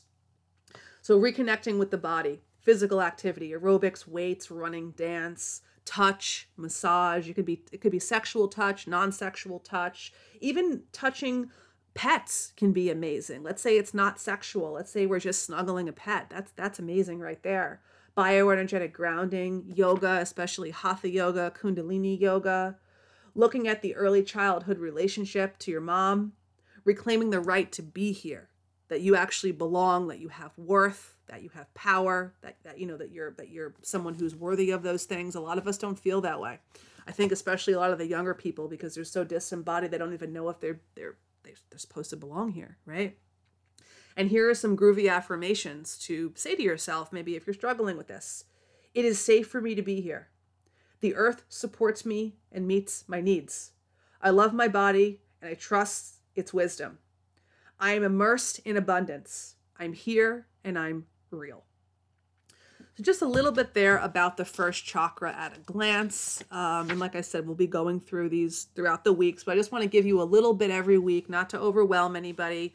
So just think about this one. This is like the base. This is like the root, right? So if this one's out of whack, chances are the other ones are going to be out of whack too. It's almost like with the TCM perspective, where the kidneys are considered to be the door to life. So if the kidneys have some type of like imbalance, like a Jing or an essence deficiency, or a yin deficiency, or a yang deficiency, or a deficiency of yang and yin, chances are that their other organs also have some type of thing going on. But the kidney is like the number one thing. Like I see the kidneys being very analogous to the root chakra. And the more I get into like Ayurveda and all the Vedic studies and all the TCM and like all this groovy stuff, I could really see how they so closely align.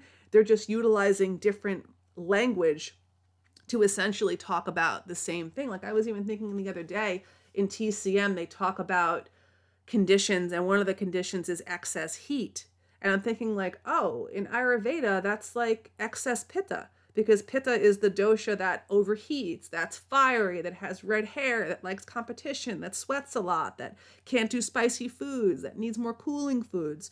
So you can see how everything lines up. It's just a matter of knowing it enough and seeing the dots connect. But I hope that was helpful for anyone out there who's needing a little bit of support for the muladhara chakra. And like I said, I think it's all of us, honestly. I think all of us have had some type of trauma, whether it be a multi-generational trauma or a birth trauma or both, or maybe it was something even worse, like growing up in a violent environment, enema abuse. Gosh, it could be so many things. I mean, the world is such a fucked up place. And I think something that's important to remember, even though we could be really angry at people who maybe raised us or took care of us and fucked up on their own accord. Maybe it was malnutrition, maybe it was, ill programming. Like at the end of the day, like, I don't know, maybe it's true, maybe it's not, but it seems like everyone's just trying to do the best that they can. And if they're not doing the best that they can, it's their survival mechanism. So even if they say or do stuff that's like super fucked up, it's self-preservation. Like I said in the Negating Narcissism show, it's preservation of themselves. Does it hurt you? Does it manifest as a trauma or an abuse? Could it be a deficiency or an excess once it, manifests as a physical malfunction? Certainly, but they're trying to preserve themselves. So your job is to preserve yourself, right? That's really the job that we have to do, is to preserve ourselves. So taking in all this black pill, AIDS pill garbage, that does not lead to self-preservation. That leads to self-destruction. And that's exactly what the Skeksis want. So just a little bit there about the chakras, in case you're interested. This is an interesting book. I've had this book for, quite some time, decades actually. It was published in 1996. So, still a time when things were normal-ish. Eastern Body, Western Mind, Psychology and the Chakra System as a Path to the Self by Anodia Judith. And I think this book is good because it's very digestible for people who didn't grow up like in the Eastern Oriental Vedic paradigm of, ideologies or belief systems. So I think it's a very palatable book for people who grew up in, I guess, for lack of a better word, more of a Talmudic perspective of things. And, that's just the way it is, right? All of us came into this world, I'm assuming, with some Talmudic trimmings. Even myself, who had a lot of these, Vedic and Eastern influences as a youngster, I still grew up with a lot of Talmudic programming, and I'm assuming that you did too. It's just something we have to scrub away and wash away as time goes on, right? So just a bit there about the chakras, and I guess next week or the weeks following we'll do the sacral chakra, and then the solar plexus, the heart chakra, the throat chakra, the third eye chakra, and the crown chakra. So stay tuned for that. You can look forward to that in the broadcast to come. Okay, let's take a Gandhi at the chat. Let's see. 6-4 is saying, Ariana was saying, I was lucky. Natural birth, and my mother said she ate lots of liver and onions while I was in her womb. I think that's why I'm 6'4" and strapping, LOL. That's great. That is amazing. How old are you, by the way? I'm curious. And also intact, if you know what I mean. Also, that's amazing too. My mom didn't do that either, the circumcision. So luckily, that was spared. Epiphany is saying, you were spared the razor rape. Glad your parents knew better. Yeah, I feel like it's a hard thing to be spared, especially here in the States where it's so widespread.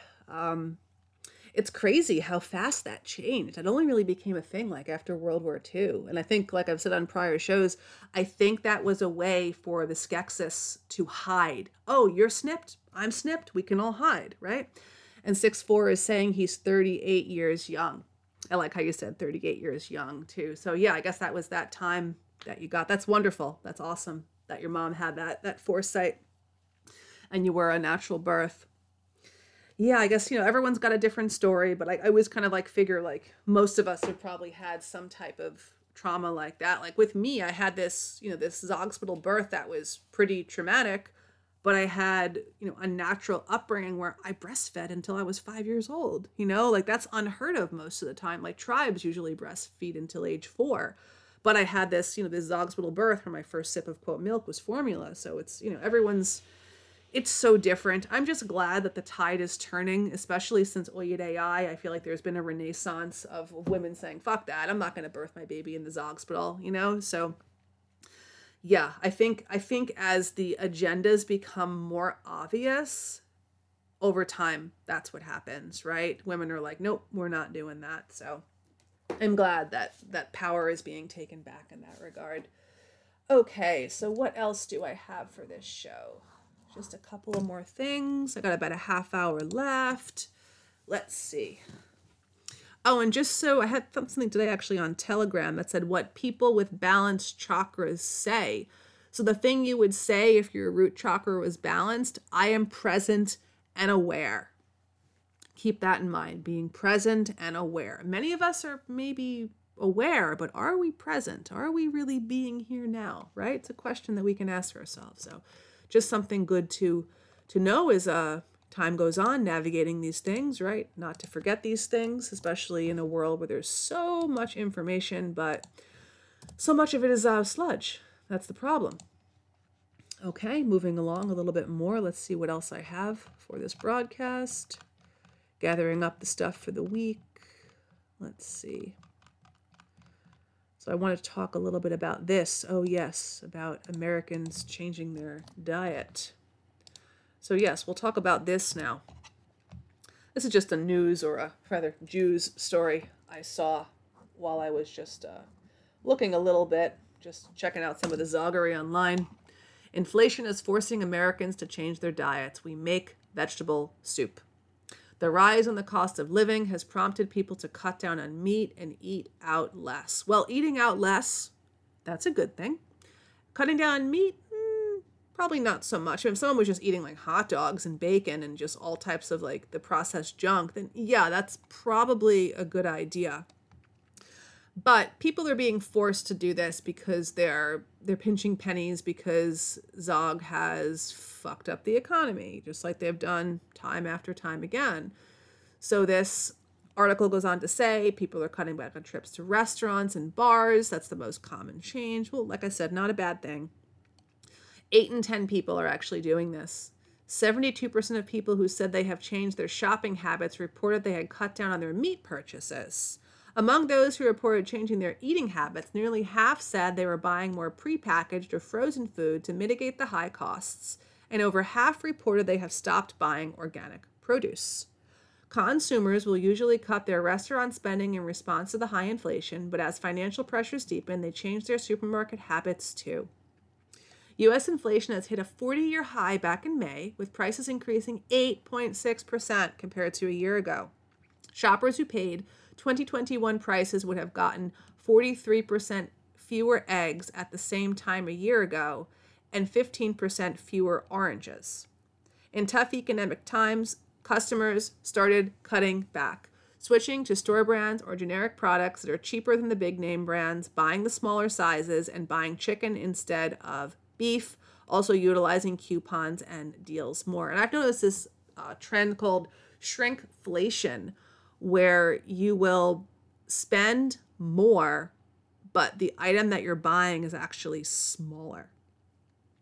Analysis has said that lower income consumers are the ones most likely to trade down for cheaper products because they spend more of their budget on food and energy and feel the impacts of the rising cost of these items. At the same time, rising prices have also taken a toll on middle income consumers as the big box retailers where they're likely to shop have increased the prices. Yes, this is something that a lot of people are feeling this pinch. People are buying beans instead of meat. A mother of 2 reported sometimes there is not enough money. Like meat, you know how much that has gone up in price. That's why sometimes we don't buy meat. Instead, we make vegetable soup. And I'm sure all the people out there who believe in not eating meat are probably cheering this on and saying, oh, it's good.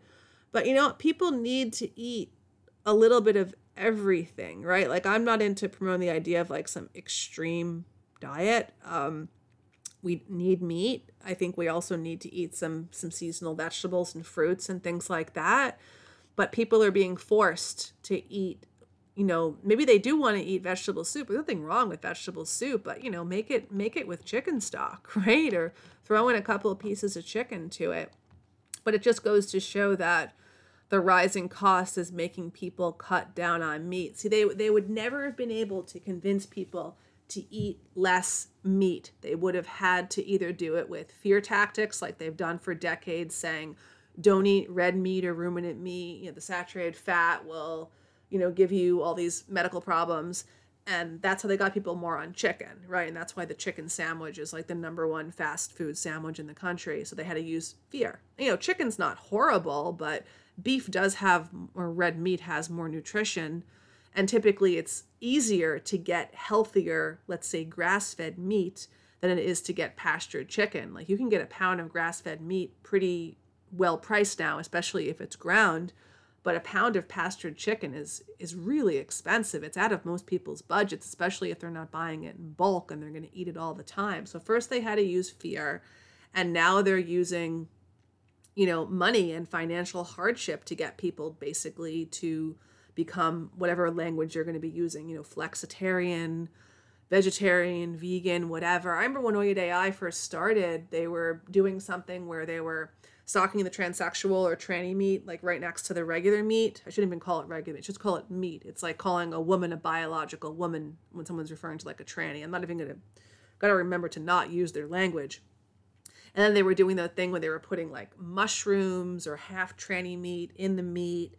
So they would have had to have feared people and then financially fucked them for them to ever give up their natural ancestral diet.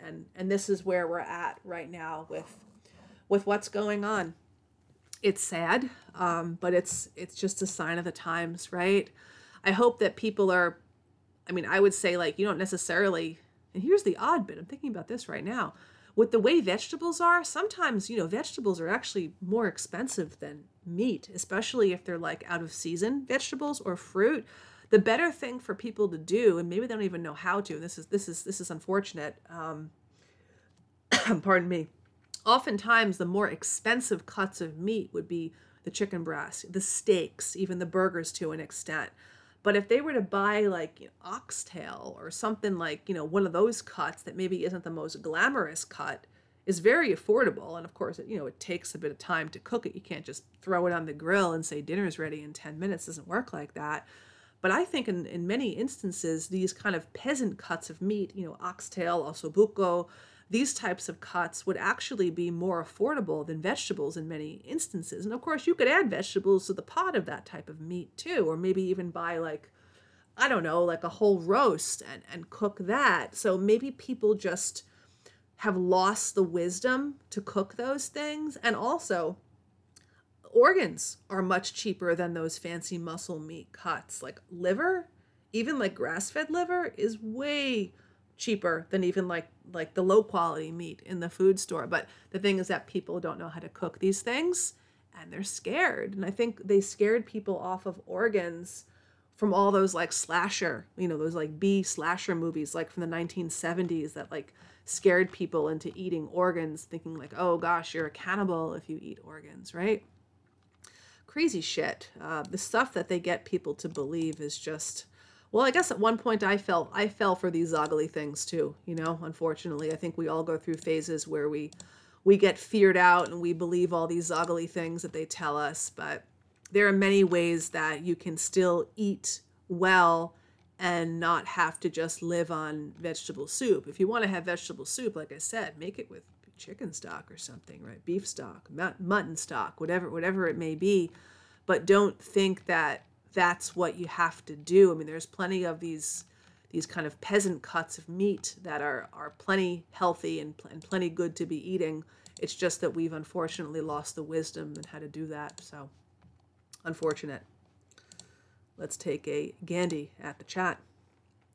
6-4 Arian is saying, I buy a whole cow and a hog every year, plus the wild game I harvest.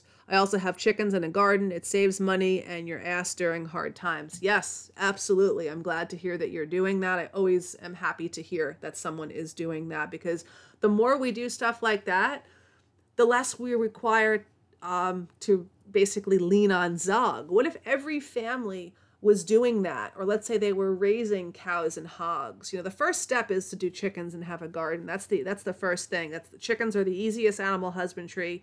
Then you get your garden going, right? And you get the best vegetables and the best soil.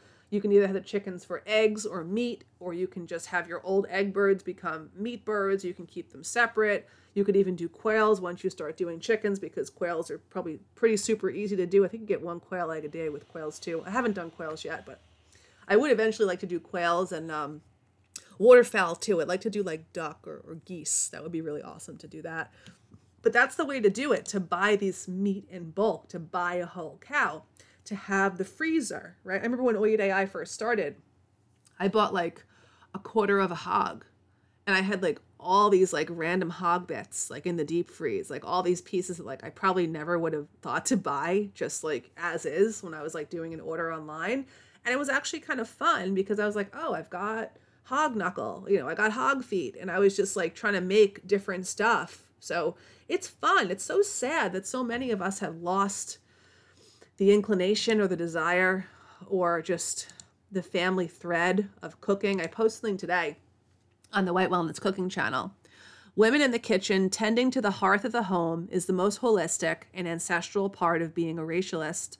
A whole generation of women rebelled against being in the kitchen in the 60s and 70s via the women, quote, liberation movement, parentheses, of course, and in turn set the stage for a cascade event of, quote, forgetting of traditional ways of hearth tending and memory making with food. Let's get back in the kitchen. And I know some misogynists like to say, oh, women belong in the kitchen. And I mean, women have typically been the ones that did tend to that, that picked the berries, that, foraged for the mushrooms and the herbs. The men were out, hunting and fishing, and the women prepared it. It's just part of the role. Like, it's not to put anyone down or anything like that. Hell, I'm a woman. I spend most of my time in the kitchen. I remember like when I was leaving the other network, that was one of the jabs they threw at me, that I belong in the kitchen. And I was like, yeah, is there a problem? Like, I just don't get what you're saying, but all right, no problem. But yeah, buying your own hog, buying your own cow, this is wise, especially because prices are going up like all the time. It's crazy how much prices are going up. You could buy something and then like 2 weeks later, the price could go up. So things are really just going crazy. Epiphany is saying, we had a freezer, but it died and we lost a lot of meat. Oh gosh, what a bummer. That stinks. I remember like we had a power outage at one point. I was like, oh my God, are we going to lose the meat? But I think we got it back. But yeah, that's a bummer when that happens. But having a freezer in general is a good practice to have. And it's not that much money either. You can buy a good size like chest freezer for, I think, just like maybe under $200. It's actually way more affordable than buying like a fridge and a freezer.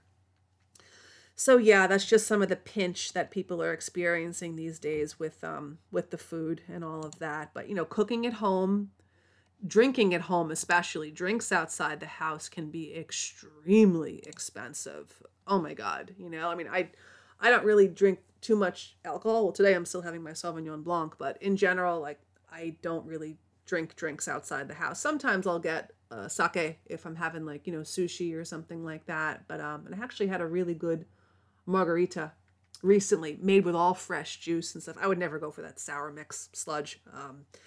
But yeah, you could really save money by not making that like, a weekly or a daily habit. Coffee outside the house. People spend money. Like I'm just mind-boggled by how people spend money on tomfoolery. 6-4 Arian is saying, the agenda to push the women out of the home pisses me off to no end. Women are at the home and are happiest women in the world. Epiphany is saying, I agree. I'm a stay-at-home wife. Yeah, I am too. And that's what I've wanted to be since I was a little girl. And that's it. Like, you know, I mean, I enjoy having the other projects. I love having creative projects. I love being able to work out and do yoga and, you know, do the wellness counseling part-time and do this show, you know, and hang out with people, whether it be online or in real life.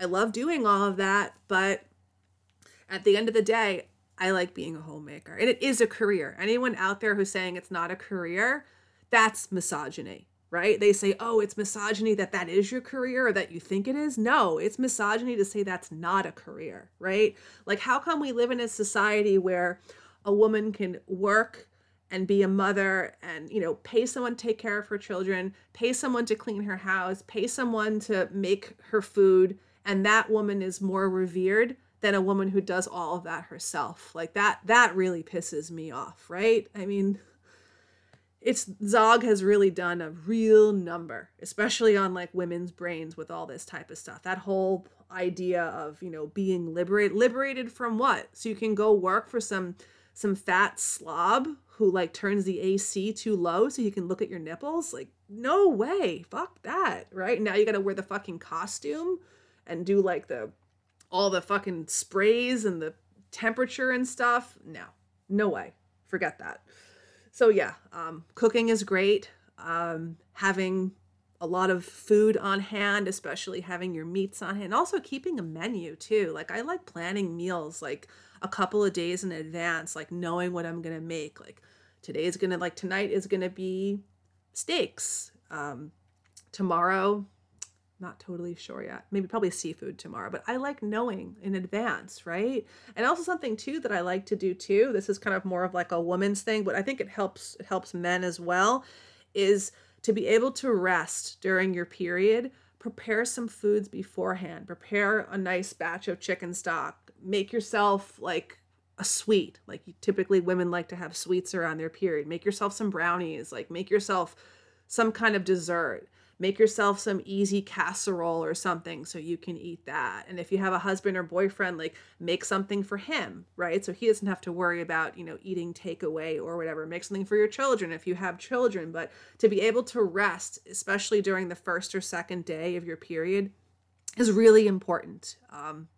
That's something that in this society we're always told, go, go, go, you know, just hustle, just get it done. But, you know, we need rest. Like, women need to take rest at certain points. When a man can push himself, a woman needs to take rest. Like, our bodies are completely and totally different. That's why the idea that someone has a penis and they have a female brain, like, I mean, I know there have been studies where they say that homosexuals, and by homosexuals, I mean men, that they have more of like a female brain, but they still don't have a female brain. They still have a male brain that's probably just been estrogenized or feminized in some certain way. But so bottom line is that we are different. So if we can be aware of that and plan for our differences, and lately what I've been doing with all of this is I've been preparing, like, making my own frozen food, because I got to the point where I was like, all the frozen food in the store is just trash. Like, it doesn't even taste good. Like, I don't even care how much it costs. It doesn't even taste good.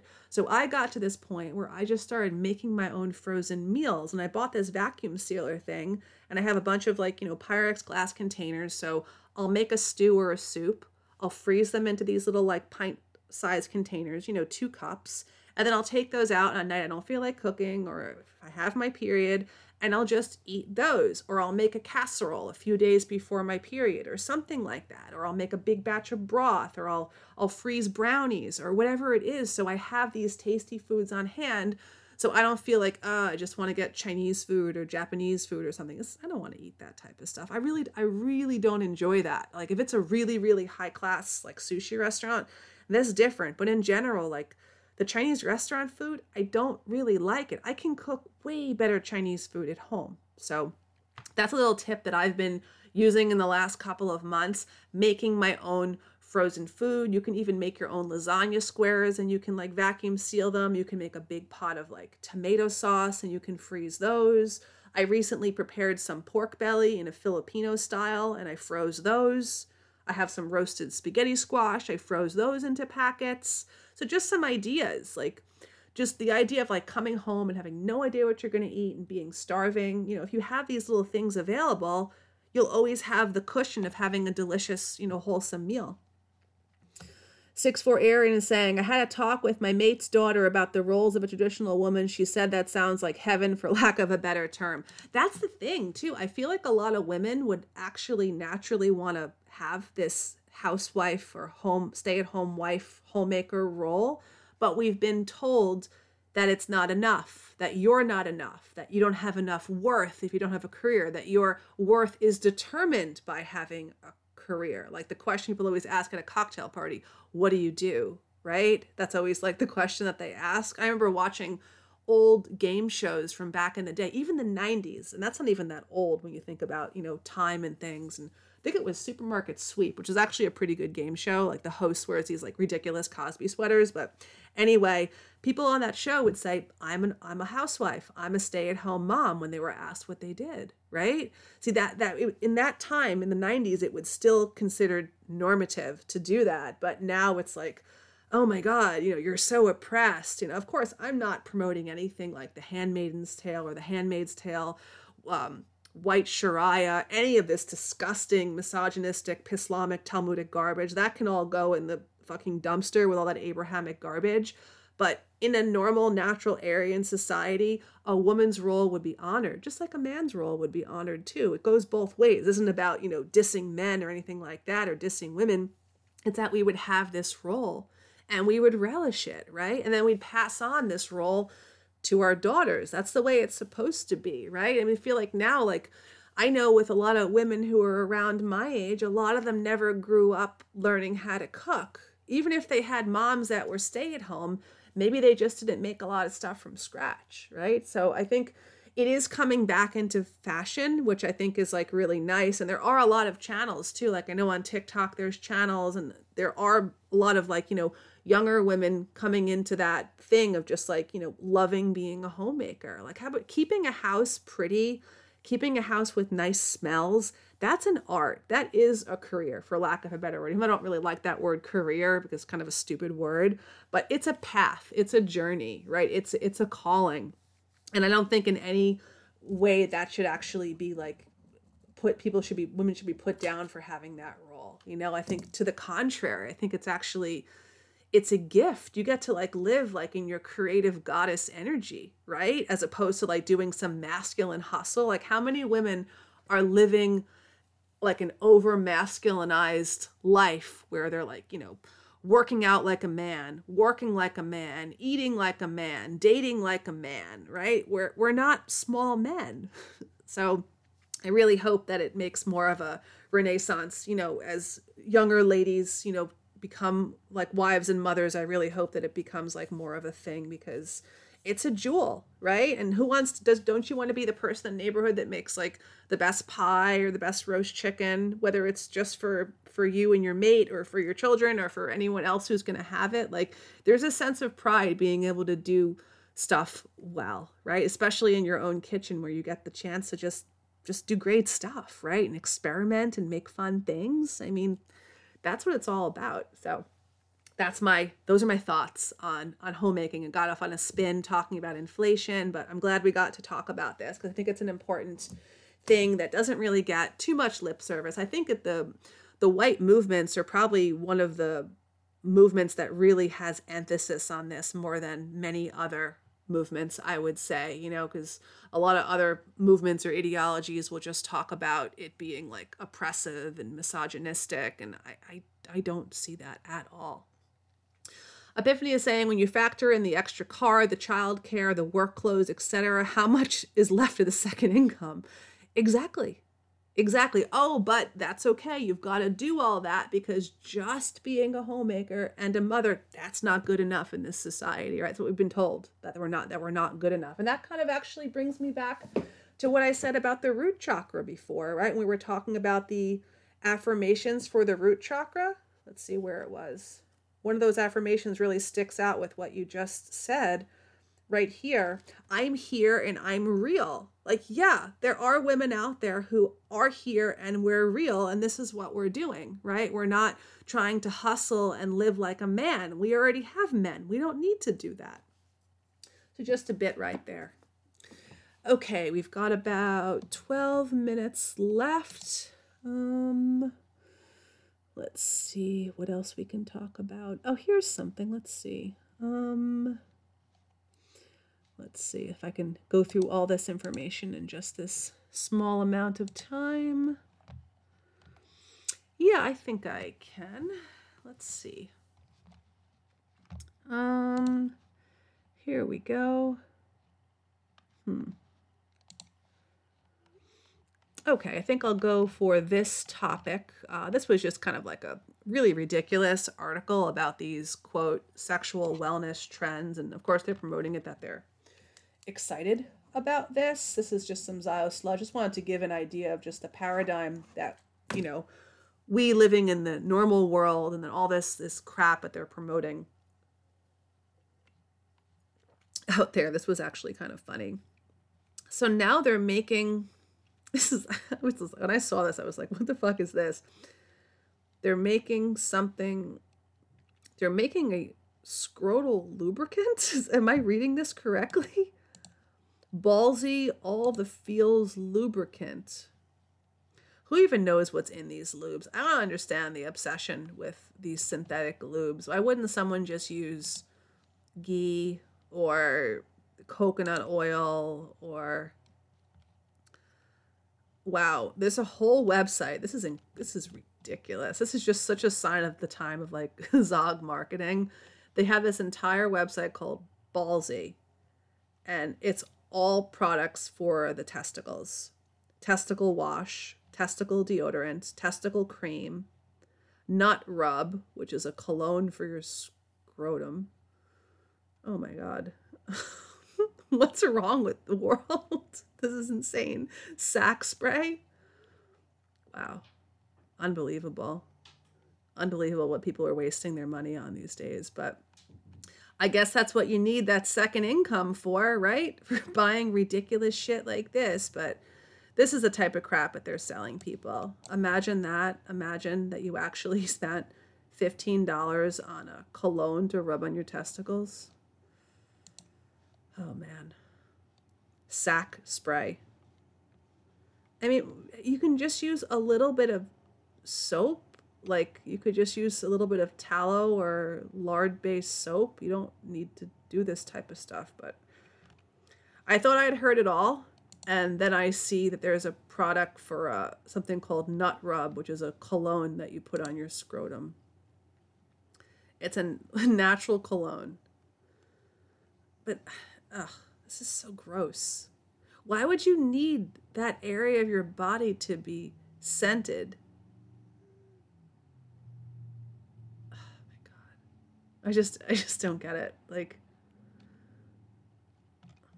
do men have like insecurity issues about their scrotum smelling? I don't really know how that works, but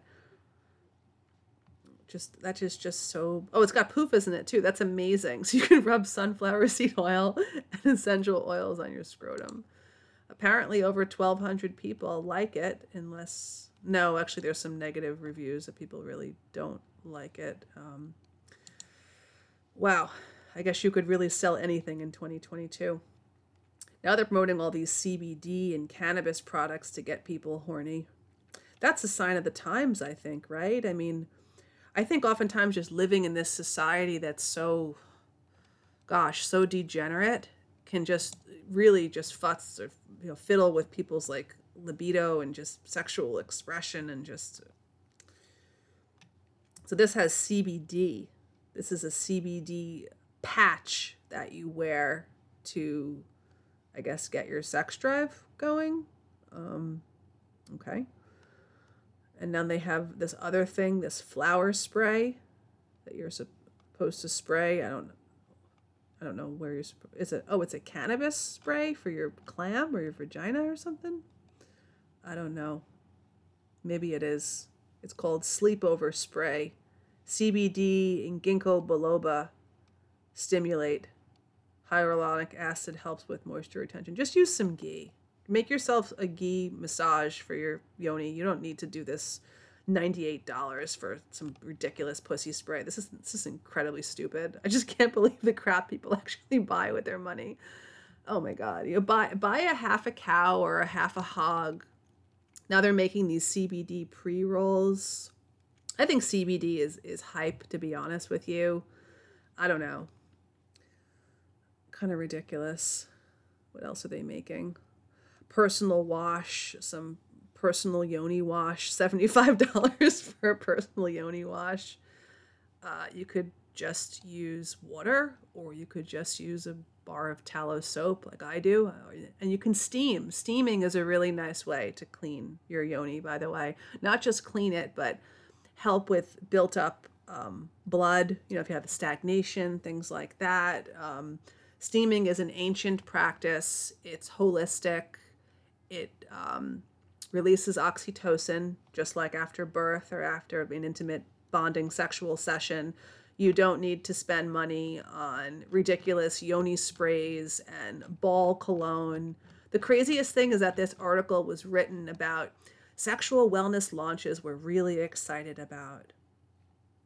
I just feel bad that people like are so, I don't know, they can just, you know, people are just so emotionally swayed, especially when it comes to like the sexual milieu. Oh, this will make my balls smell good. You know, this will, and then just like they buy it, right? It's just, they really prey on people's like insecurities and lack of confidence. It's really criminal, to be honest with you. I don't like this type of stuff.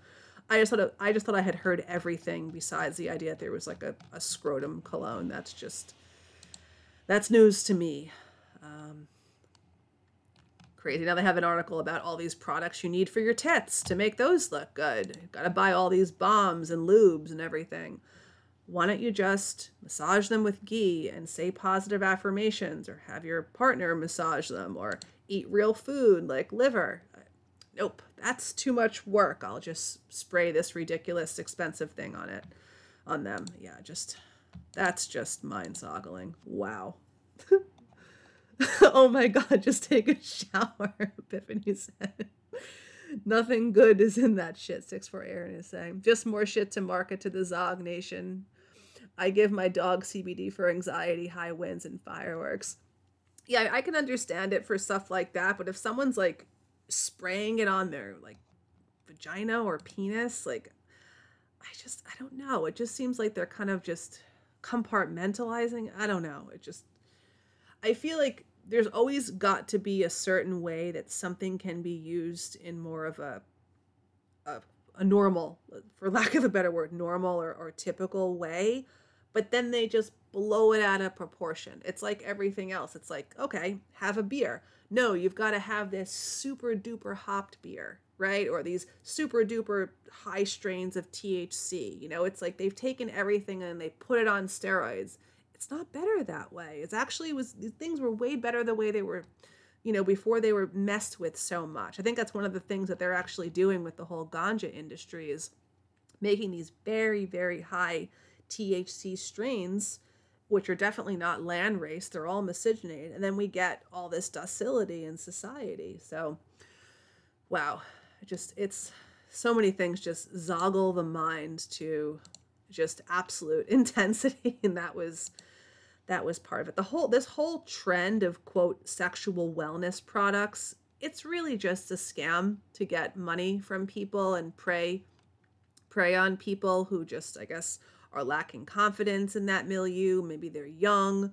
Like, imagine like maybe some young guys or gals are going to go on those sites and think, oh, I need this spray for my Yoni, or, oh, I need this testicle, you know, cologne. You know, I don't want to, otherwise women aren't going to want to hang out with me. Like, I mean, I would be less likely to want to hang out with someone who did use a product like that, right? First of all, it's not going to smell natural, but they really prey on people. Here's another ridiculous thing that's going on in the, quote, sexual wellness world. So now they're giving injections. I'm not sure what's in the injection, maybe similar to the stuff that they do for other areas for, you know, like cosmetic injections.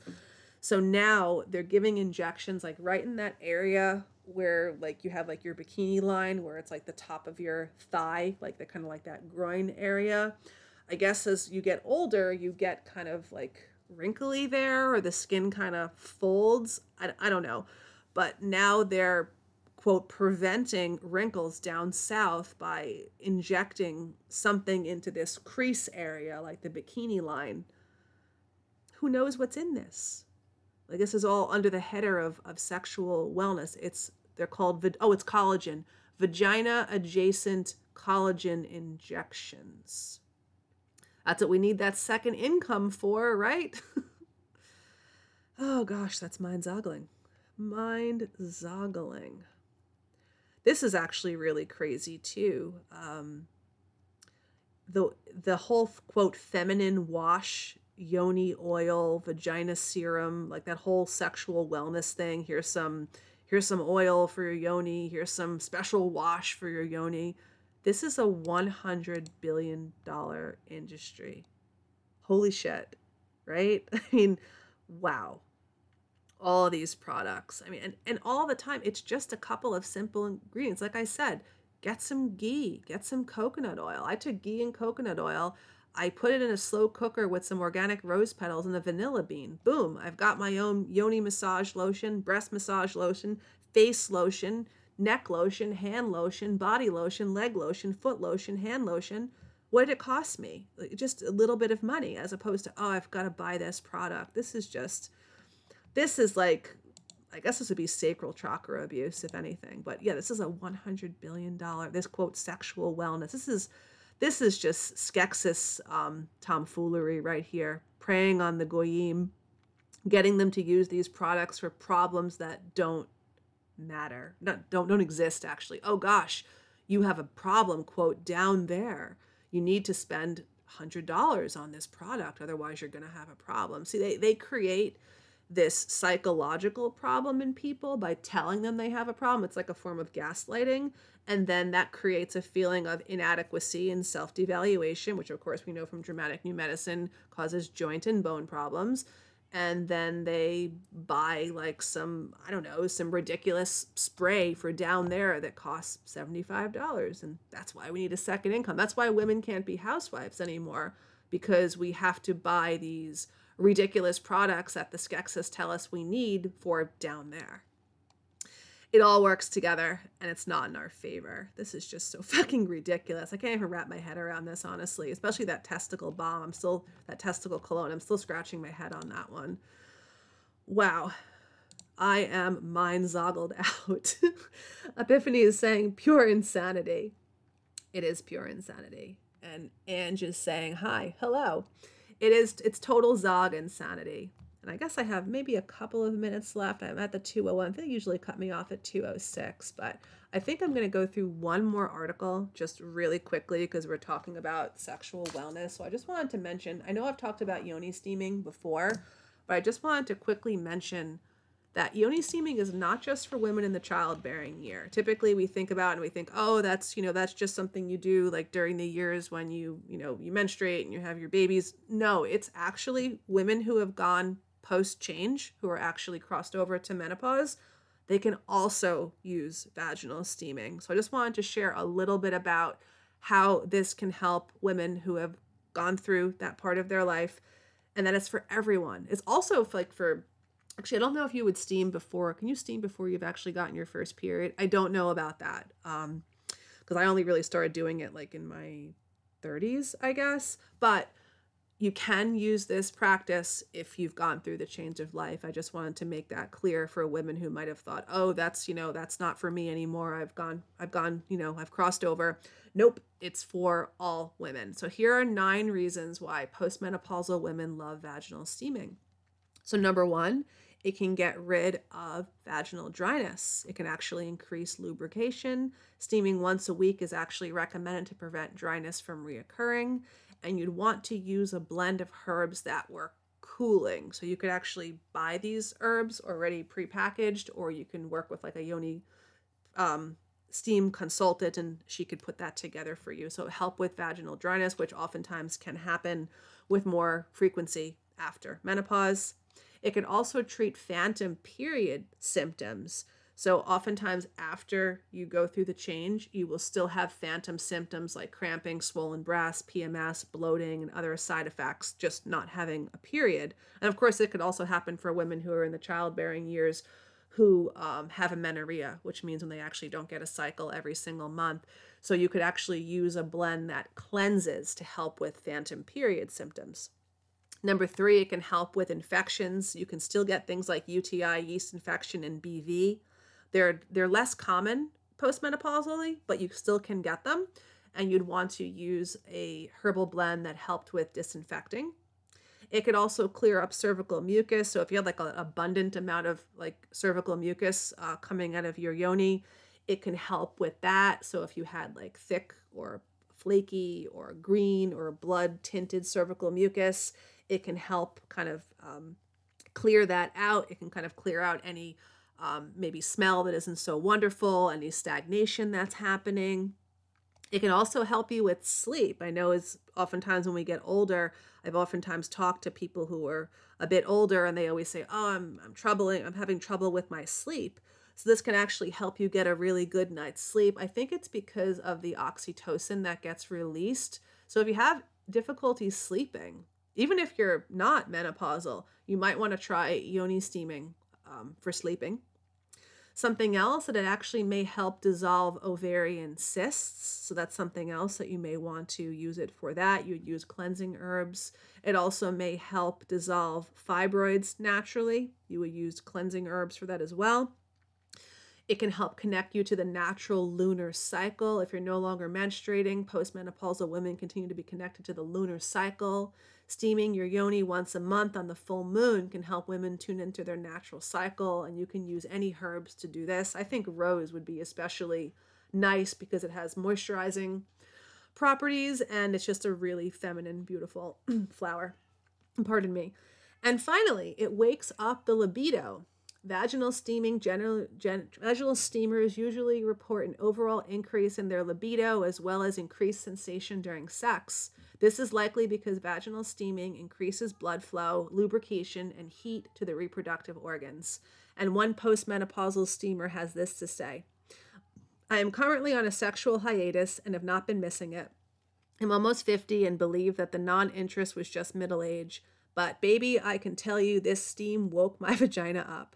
I feel like taking random men down who cross my path. LOL. Like I don't even have to know you, sir. Just lay back and enjoy the ride. Well, that's probably just a fantasy. But anyway, as you could see, there are many reasons why a woman of any age would want to do vaginal steaming. Vaginal steaming can help with stagnation, uterine fatigue, spotting, blood clots, which I guess would be a form of stagnation. It can help with all different types of feminine issues. And it's been something that's been around for thousands of years in literally like every culture or race has a history of doing this. I have my own steam chair. I have all my herbs. I love doing it.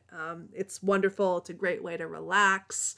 So yeah, just some tips out there because I know oftentimes I focus more on women who are premenopausal than postmenopausal, but I want to be able to give information for everyone out there who's listening because I know we have people out there who listen who are in all stages of their life. So just a little bit of information here for the ladies who are at that point in their life, just some reasons why you might want to get into vaginal steaming. Even if you don't have any like major issues going on, you may just feel more connected to your yoni while you're doing this. You know, forget all the stupid Zio-Sludge sprays and all that garbage. You know, try the steaming. Just a little bit there, right?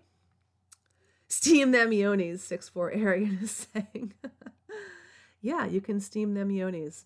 And then I want to say one more thing. And then I'm going to end the broadcast. Let's see. I have a little quote right here that I just wanted to share. Where is it? I think I just saw it and then I just lost it. Oh, I think it's the top actually. Here we go. I just want to leave and end this broadcast with this groovy sentiment that I saw the other day whilst I was on Telegram.